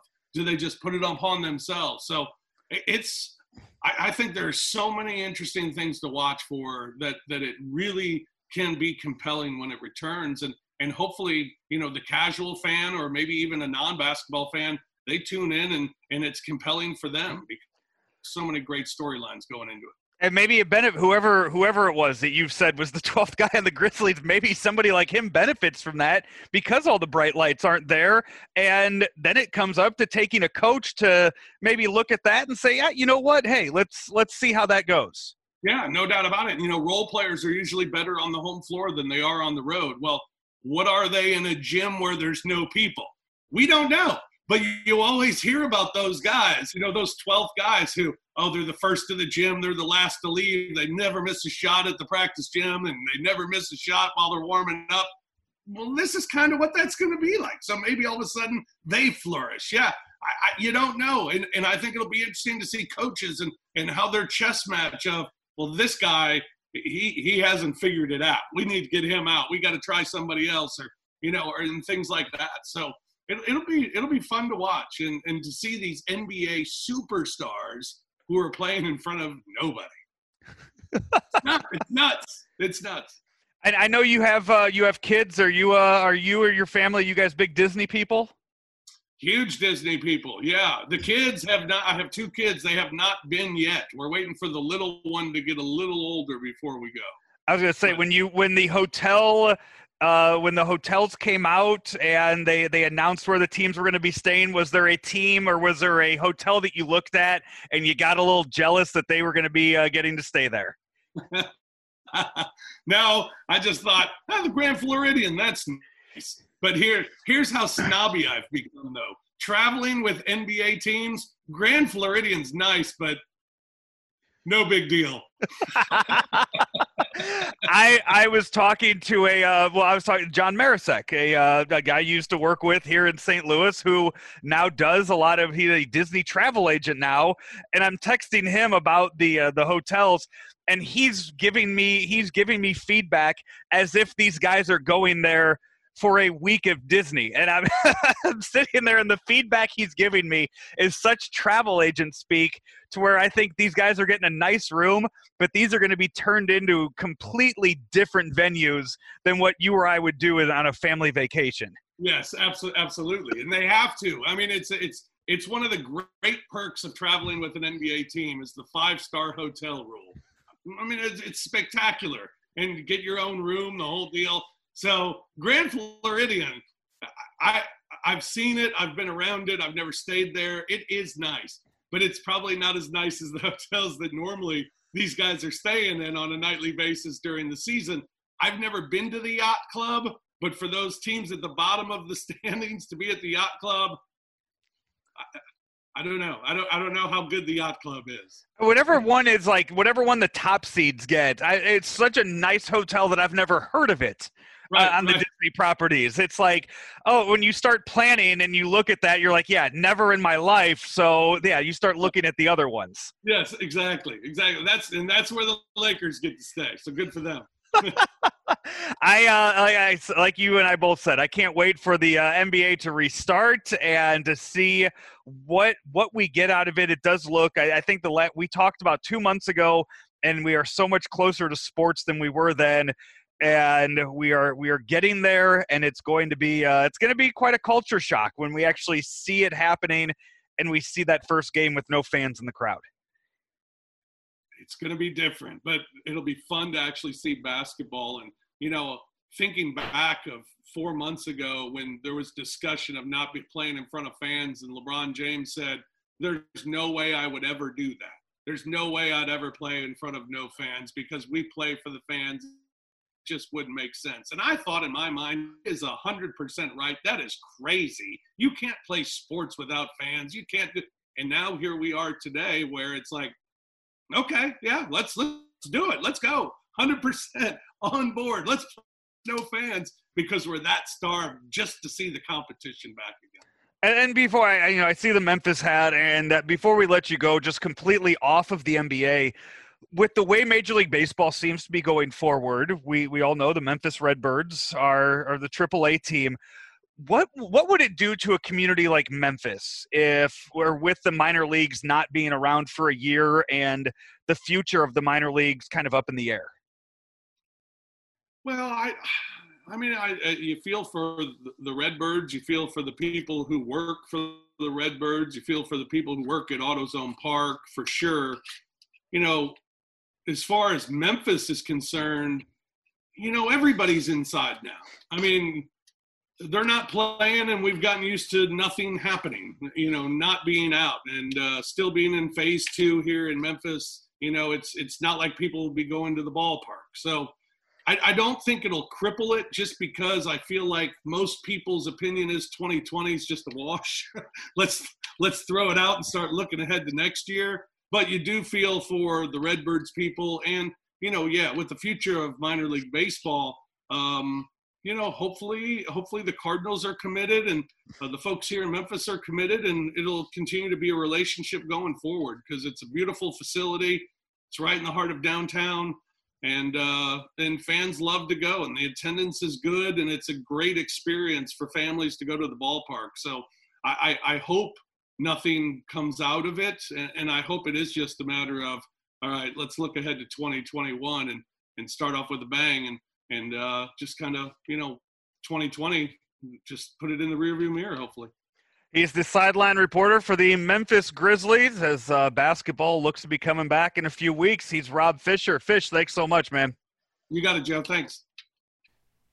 That's ClavesOnline.com's own Rob Fischer, also the sideline reporter for the Memphis Grizzlies, joining us here. Fun conversation about, what basketball, what the NBA might look like if they do end up going with the Orlando bubble plan. And all the players, they get to relocate to Orlando for a few months. Hey, if you're looking to relocate in the St. Louis area, Kevin Miller, he's your guy with Caldwell Banker Gundaker. Call him 314-503-4999. Buying and selling homes for decades now in St. Louis. Your needs are Kevin's needs, and whatever it is that you're looking for in trying to buy or sell that home, Kevin is going to help you out. And hey, right now I can tell you this: it's a seller's market. So if you have been thinking about putting your home up for sale, give him a call. Like, don't hesitate. I mean, houses are selling within hours right now before they even go to market for above what you want to list it at. 314-503-4999. That's 314-503-4999. That's Kevin Miller with Caldwell Banker Gundaker, and find him online at smartmovestl.com. Take a break. Back with Costaki Economopouls right here on Weekend Joe, driven by Mungenast St. Louis Acura, Mungenast Alton Toyota, exclusively on ClaibsOnline.com.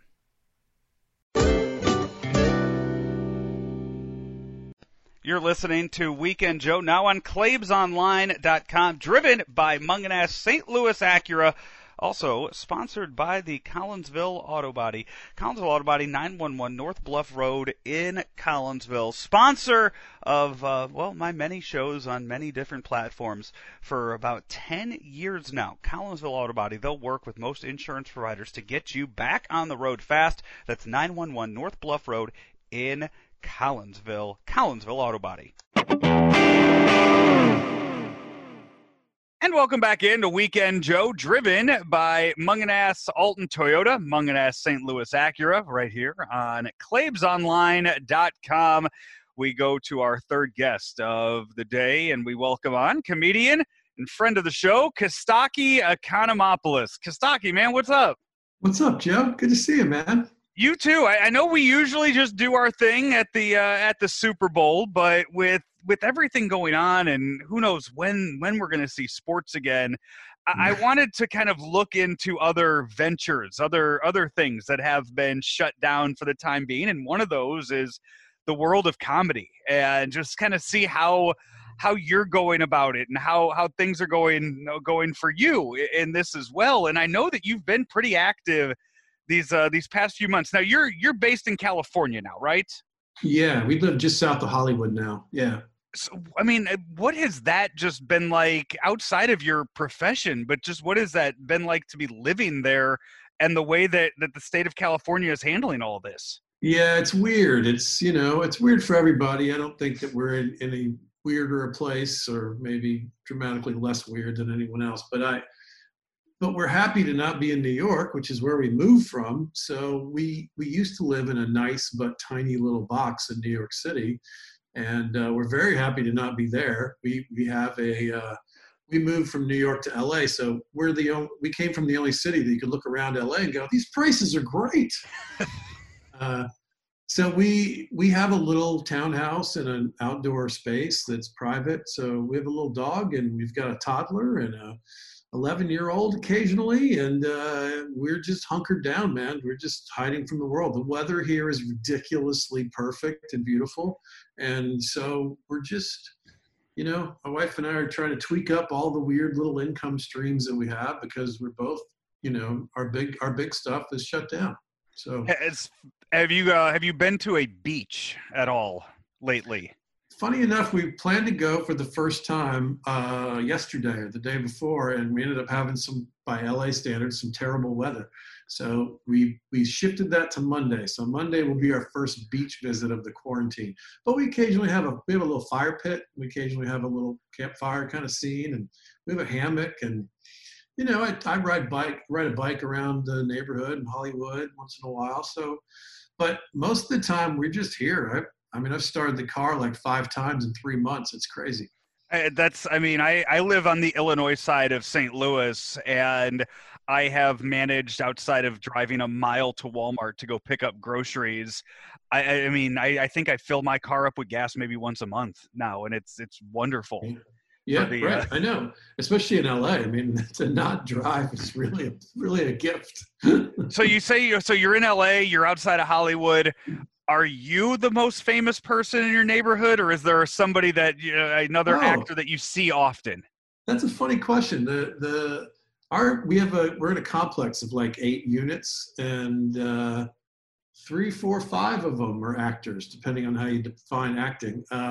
And so I don't know about famous, but they're people who are actively working on projects and doing stuff. And yeah, there's a writer guy that I know that I see once in a while. His kid lives next door. So there's a couple of show business things that you notice hanging around. We live right near a place that often has shoots. It's got parking and a couple of other things that are really convenient. So we very often get the notice that there's going to be a filming in the neighborhood and don't park here and be careful of this. And every once in a while, they even give us like $50 or $30 or $70 for the inconvenience.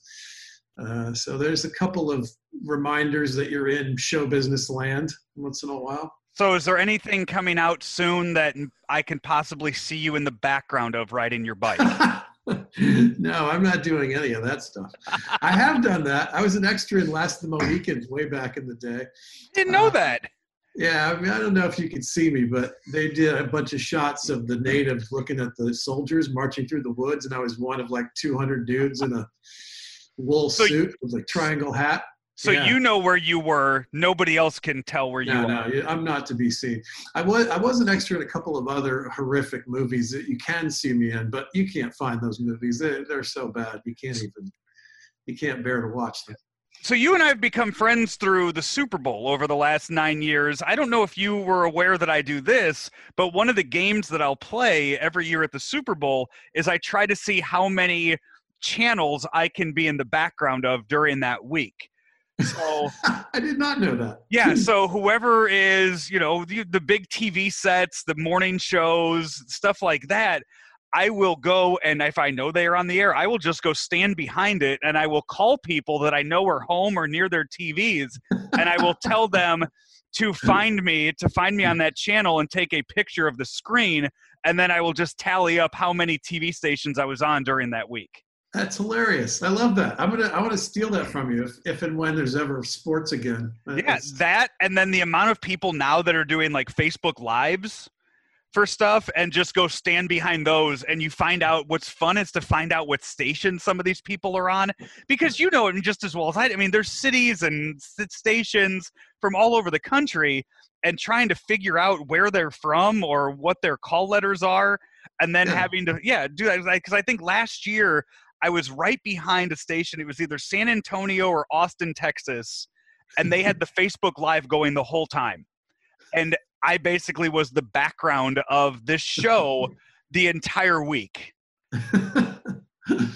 That's funny, man. I hope we get to do this again. I've daydreamed many times being in Tampa this year, and somehow I don't see it happening. We'll see. I mean, the stuff that's come out today now about all of the teams that have had players test, it's kind of looking at it and you're kind of, chugging along and you're like, okay, hey, maybe we'll get sports. And now today's just been a kick in the gut and thinking, okay, or what square are we back to now?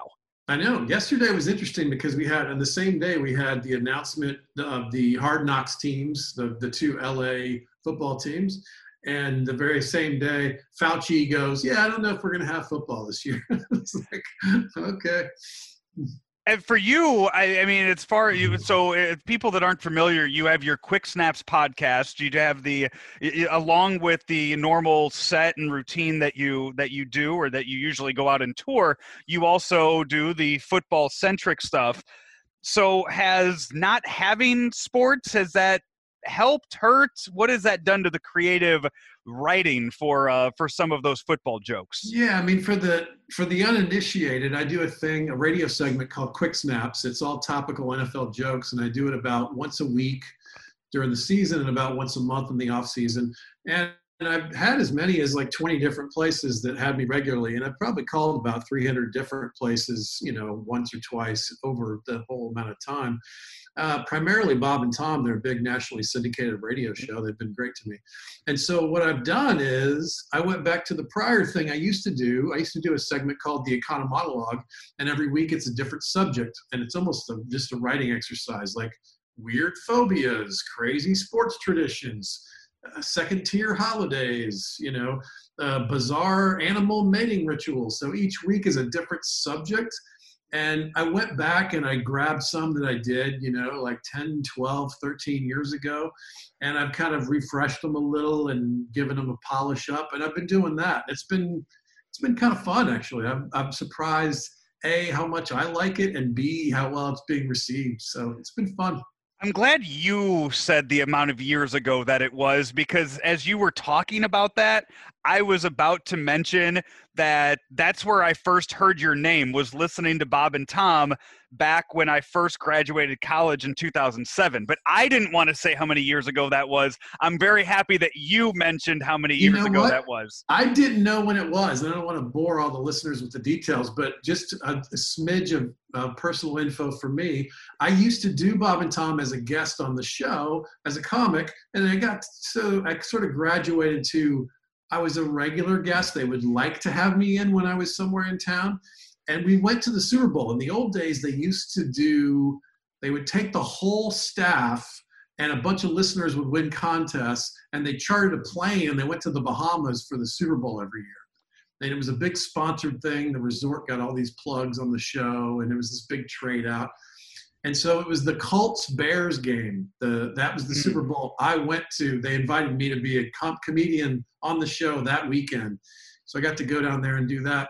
And just totally by chance, the very next week I was working in Indianapolis, which is where they're based, and they had me in as a guest. And I felt like I had done everything that I had ever thought of that was funny on their show for my act already. And so I did a thing with them called topical sounding jokes.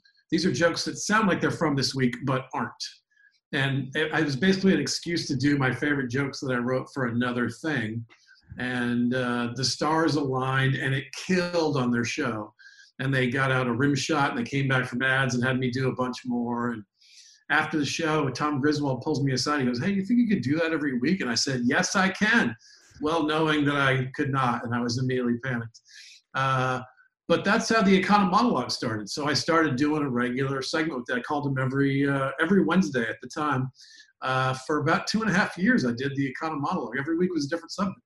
That's all. I mean, that's and now you're able to bring that back since you haven't done it in a while, and it's fresh. And I mean, there's so many people. I don't remember the jokes, and I wrote the jokes, So it's been a long time ago. It's kind of fun to have them be repurposed, So when you go back and you listen to stuff that you might have done 15 years ago, do you like it? Is it cringy for you? Because I know going back, if I were to go back and listen to an interview I did 10 years ago, oh my God, I would look at that and think, why did anybody give you any money to do this for? Yeah, that's right. It's both. Actually, I'm not surprised that some of it's cringeworthy, but I am surprised that some of it makes me laugh out loud. Like, oh, that's a great joke. Like sometimes I'm like, I'm proud of that joke.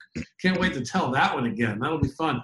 And some of it's even more boyish than my current style, so it's some of it's extra bass and sort of boyish because that was the demo that I was trying to appeal to. And, I was younger. So, culturally we've evolved, so sometimes I'll look at the segment and there's a line like, I can't say that in 2020. That's too much. Or there's a line it's me being single that just is inappropriate for a married man with 2 kids to do now.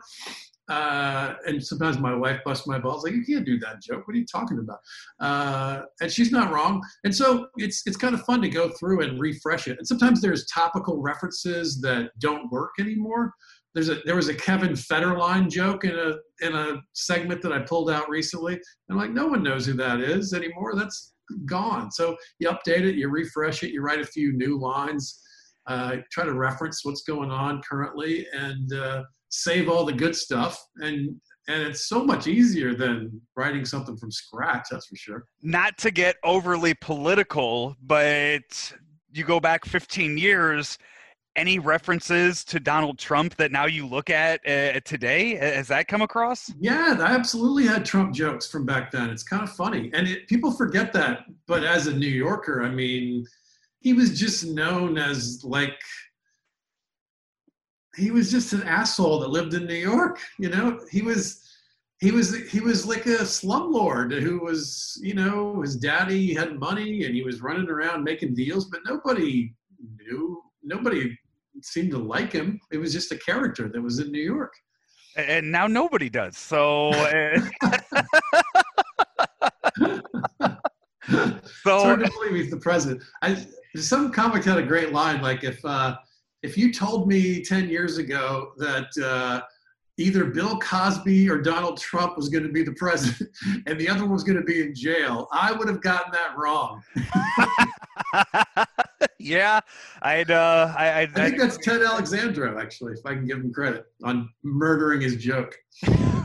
So so what else? I mean, from a comedian standpoint, you're not able to go tour or do anything. And while, musical artists, they can sit in their homes and play their songs and people can watch them streaming it live.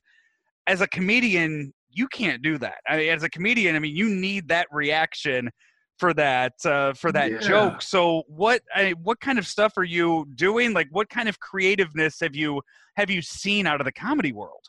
Yeah, it's tricky, man. I mean, I did do one Zoom show that was actually, I put a lot of time and prep into it, and it ended up being really fun. And I loved that I did it. It will be forever in my head as one of the great memories of 2020. How many people did you have? We had about 100 people. It was cool. Okay. And it kind of works because it's a giant Zoom call, essentially, and you can hear them react. So you can do setup, punch, laugh, pause, interaction, crowd work even.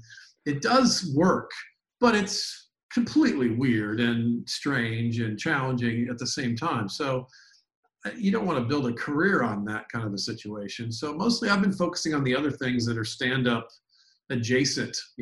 I've been doing a thing on I've been doing 2 Facebook live shows. Come find me. It's my fan page, Costaki Economopouls. If you get close, you'll get there. I think if you just type in Costaki E, I think that should pop up. Yeah, you'll find me. I've been doing 2 things. One you'll love, and in fact you should be a guest on it. I've been doing 50 toasts, so it's my effort to talk to 50 friends over the course of a year. It's just a one-on-one hour-long talk. And in the last month or so, we focused a lot on sort of social justice issues. I happen to have a friend, one of my great friends lives in Minneapolis. So, 3 weeks ago, I called him and we talked about his crazy week, and he was afraid the house was going to be burned down and some of the experiences that he had. And then my mom gave me a hard time because we were, thinking about what to do next and talking about, culture. And my mom said, 2 white guys talking about social, you need to talk to somebody who doesn't look like you. So the next week I called Al Jackson, great, hilarious African-American comedian, very smart guy. He was able to distill a lot of complicated ideas. And that was a great talk. And this week I talked to Todd McComas, who's a great comic out of Indianapolis and a former cop. So that was a very interesting conversation as well. So we've been having that cultural conversation in that setting, 9 p.m. on Thursdays on my Facebook channel. And this one, I want you to be a guest sometime. We're doing a thing called Fantasy Throwback on Wednesdays. We have 2 contestants. We tell them what the NFL game is that I brought to them today. We have 8 players, and we have a little mini draft. And then we watch a highlight package of the game, and we see who wins. So we have a little fantasy game of a game that already happened. It's really weird how fun it is. It works. Yeah, you tell me when. I'm all for that. Absolutely. Remind me. We'll get you in for sure. I'm going to do it first Wednesdays for the next forever. First Wednesdays of the month, 9 p.m. Eastern on my Facebook channel. Yeah, and everybody, we joked about it beforehand, just getting on here and getting everything going with the chat too, that the amount of technology and stuff that a lot of us have had to learn, and it kind of gives it gives us a lot of respect for those IT guys that just kind of, they look at you stupidly when you ask them questions on how to do stuff, and now we're all trying to figure that stuff out now. That's right. Along with trying to be creative enough to stay relevant through all of this. Yeah, sure. Right. It's hard because it's, the world is not what it used to be. So things are very different, and that's part of the challenge. I still do all the other little things. I'm still calling radio stations. I'm still tweeting jokes and writing NFL jokes and goofing around with ideas and memes. And, all of the little parts are there. But the big thing of doing live stand-up is, it's gone for now. It hurts a little, man. It's a financial disaster, but creatively it's hard. I miss it. It's such a beautiful, simple form. I love stand-up. Do you have you written a ton of new jokes that you're just waiting to tell in front of an audience? Do you have like a new set and stuff that you cannot wait to perform in front of a room of hundreds of people? Well, I do have a bunch of COVID jokes that I was kind of developing just as like the road was closing, and so I've got about a 10-minute chunk about that stuff and how we're experiencing it. I wish I'd put money in Zoom. I put all my money in Royal Caribbean. Tough draw, stuff like that. So that stuff works, and that's fun. That'll be fun to tell and do someday when we're back. And of course, going forward, there'll be a whole nother wave of crazy things that will happen and things that we'll talk about. And, I miss it. But also, I've been embracing this kind of new life of not being a road comic. And I spent more time being a dad and a husband. And, I've been really busy. I don't have as much time as I used to, because we used to have a babysitter some of the time, and I can go to a coffee shop and write some jokes. And now it's just me and the wife chasing a toddler around. I keep seeing these posts on social media like, Isaac Newton did his best work when he was in quarantine. Well, I bet he didn't have a 2-year-old jumping on his head the whole time. You saw before I hit record, my son comes down here with a cheese stick that he needed me to open, and then just tells me he's going to go watch a movie on his tablet and runs away. And I'm just like, you would think after 3 months of this, when he sees me sitting down here with my laptop on my lap, with the headset on my head, that he should have it figured out by now that, Dad's working. Right. And the amount of people that I have had him he'll walk up and stick his head into these interviews and just wave. Just like 3 months in, you can't figure this out yet? Like, maybe you shouldn't have passed first grade. I don't know.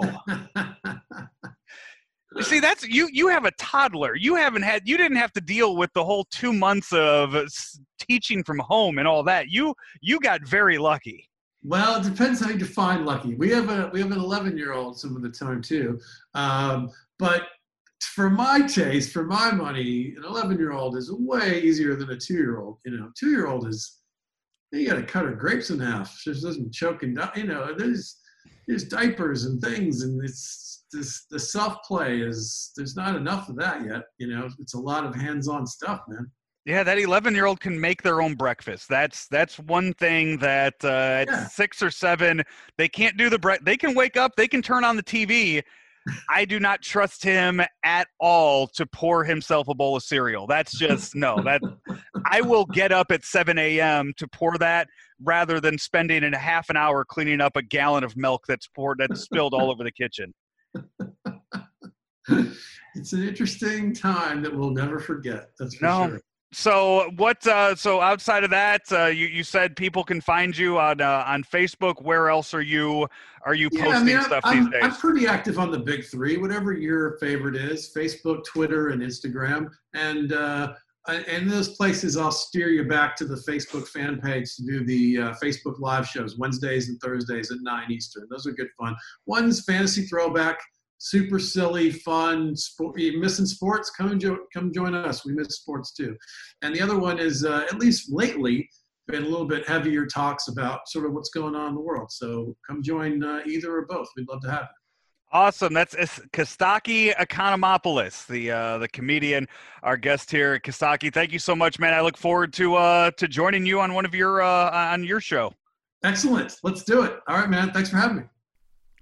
That's a good friend of mine, Costaki Economopouls. You probably recognize the name from Bob and Tom, but has been around for quite some time, and really glad that I've gotten to know him over the last decade. of covering, well, not only just regular sports, but getting to do the Super Bowl each and every year. Hey, this is Weekend Joe, driven by Mungenast St Louis Acura, Mungenast Alton Toyota here on Claibs Online, also sponsored by Collinsville Auto Body. 911 North Bluff Road in Collinsville is the home of Collinsville Auto Body. They work with most insurance providers to get you back on the road fast at Collinsville Auto Body. We come back. Andy Hanselman will jump back on, and we'll get some crack slippers before we get you out of here on this episode of Weekend Joe, right here on ClaibsOnline.com. Recent events have shown that life can turn in an instant. This has caused many people to realize that estate planning is essential.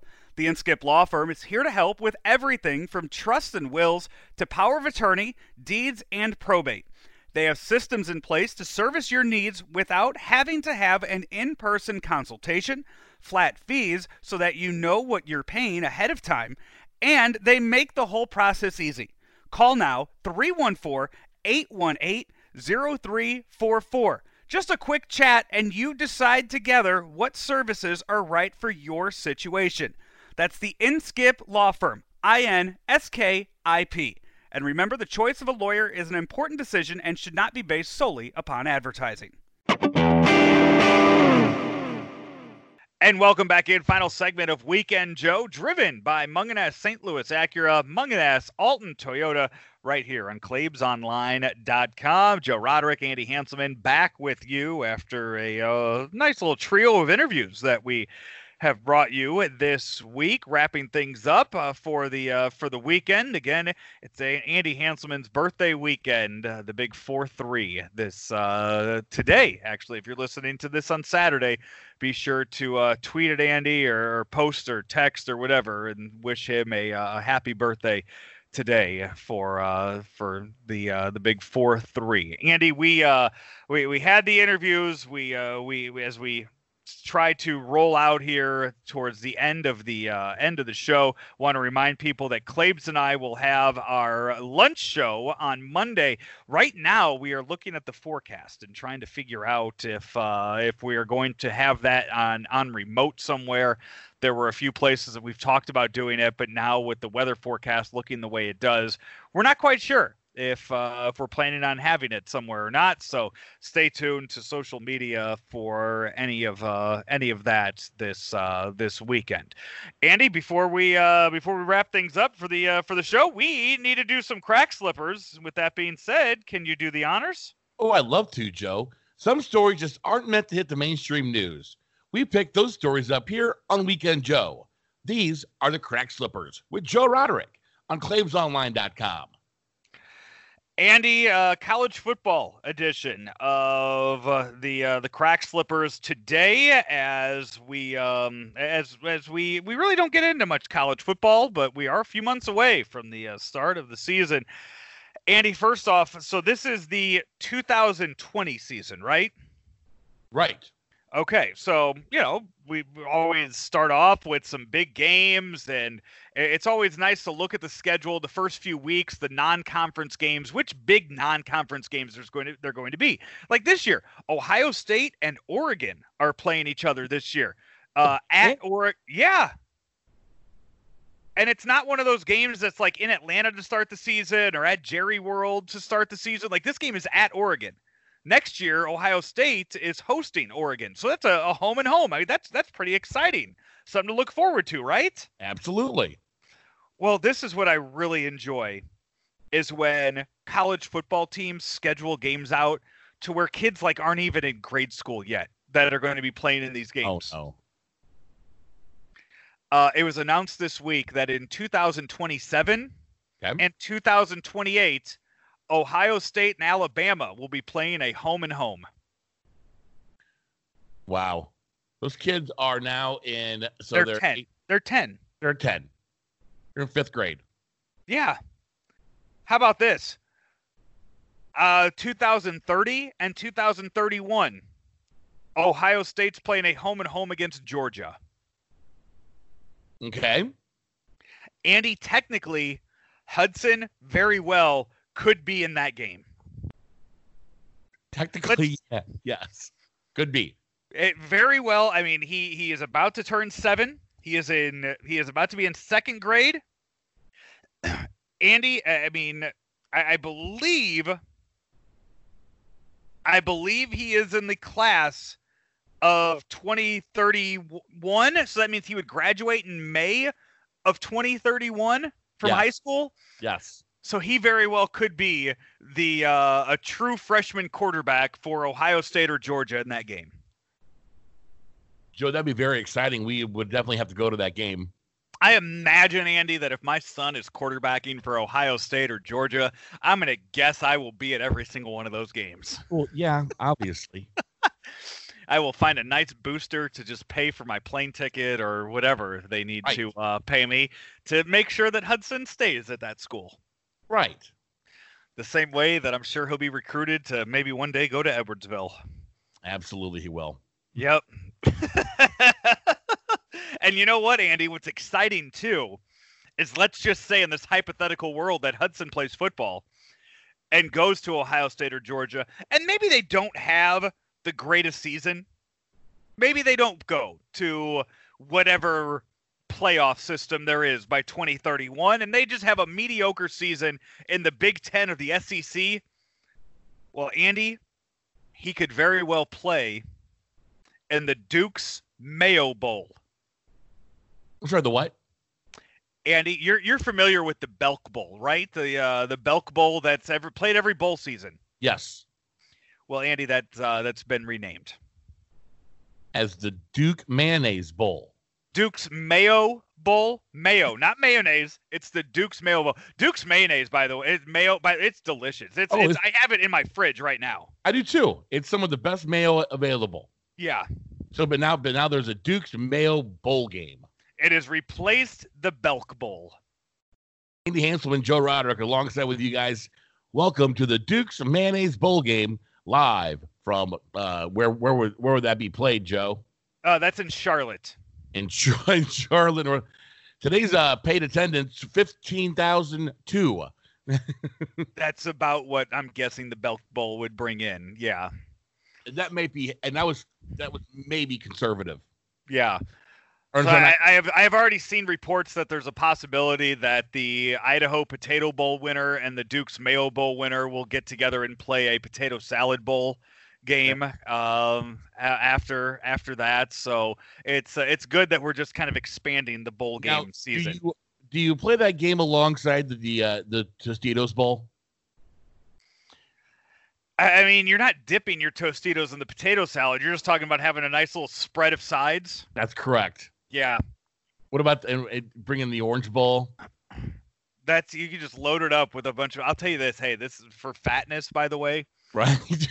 Last week, I ordered. So I'll give them a free plug, whatever. So Sugar Fire. I really like Sugar Fire. Yeah, you're a big fan. And I am a huge fan of Sugar Fire. So usually what gets me is like a picture of whatever the special of the day is, whether it be a sandwich or wings or something like that. But then they also list their entire sides for the week or for that day. Andy, their list of sides was so good one day last week. I went and I ordered 4 quarts of them. What kind of sides were they, Joe? One was rib meat hash brown casserole. That sounds terrible. One was a spinach souffle. That sounds terrible. One was their mac and cheese. I know that's awful.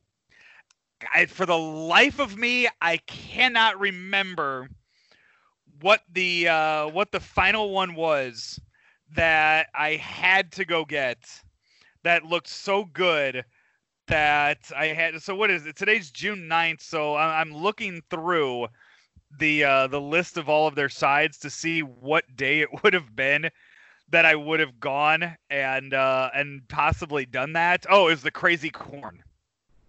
Crazy corn. Yeah. What's in the crazy corn?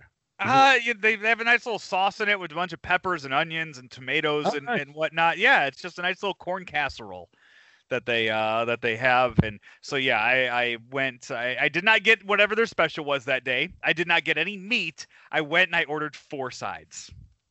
Well, good for you. They get me I have given them so much money during quarantine. It's not even funny. It really, and now that I started riding this new bike trail to Edwardsville, yeah, it's about 12.5 miles to the Sugar Fire in Edwardsville. That's going to be dangerous one of these days as well. Yeah, we're gonna have to meet up for lunch or something one day when you ride your bike up here. Yeah, that, and I guess there's that chicken salad place too. Have you eaten there? I have eaten there. It's a chicken salad chick. It's delicious. Is it? Okay, because that one catches my eye as well. Oh yeah. Well, I'll be riding by there about 8 a.m. tomorrow, Saturday morning. So that's way too early for chicken salad. It is. So until then, Andy, we'll make our plans. We'll definitely make some plans and do that soon. You have yourself a wonderful birthday. Thank you. And we will reconvene next week and put on another just awesome show as we do each and every weekend here on Weekend Joe, driven by St. Louis Acura, Mungenast St. Louis Acura, Mungenast Alton Toyota. For Andy Hanselman, for our guest today, I am Joe Roderick. This has been another edition of Weekend Joe, right here exclusively on ClaibsOnline.com.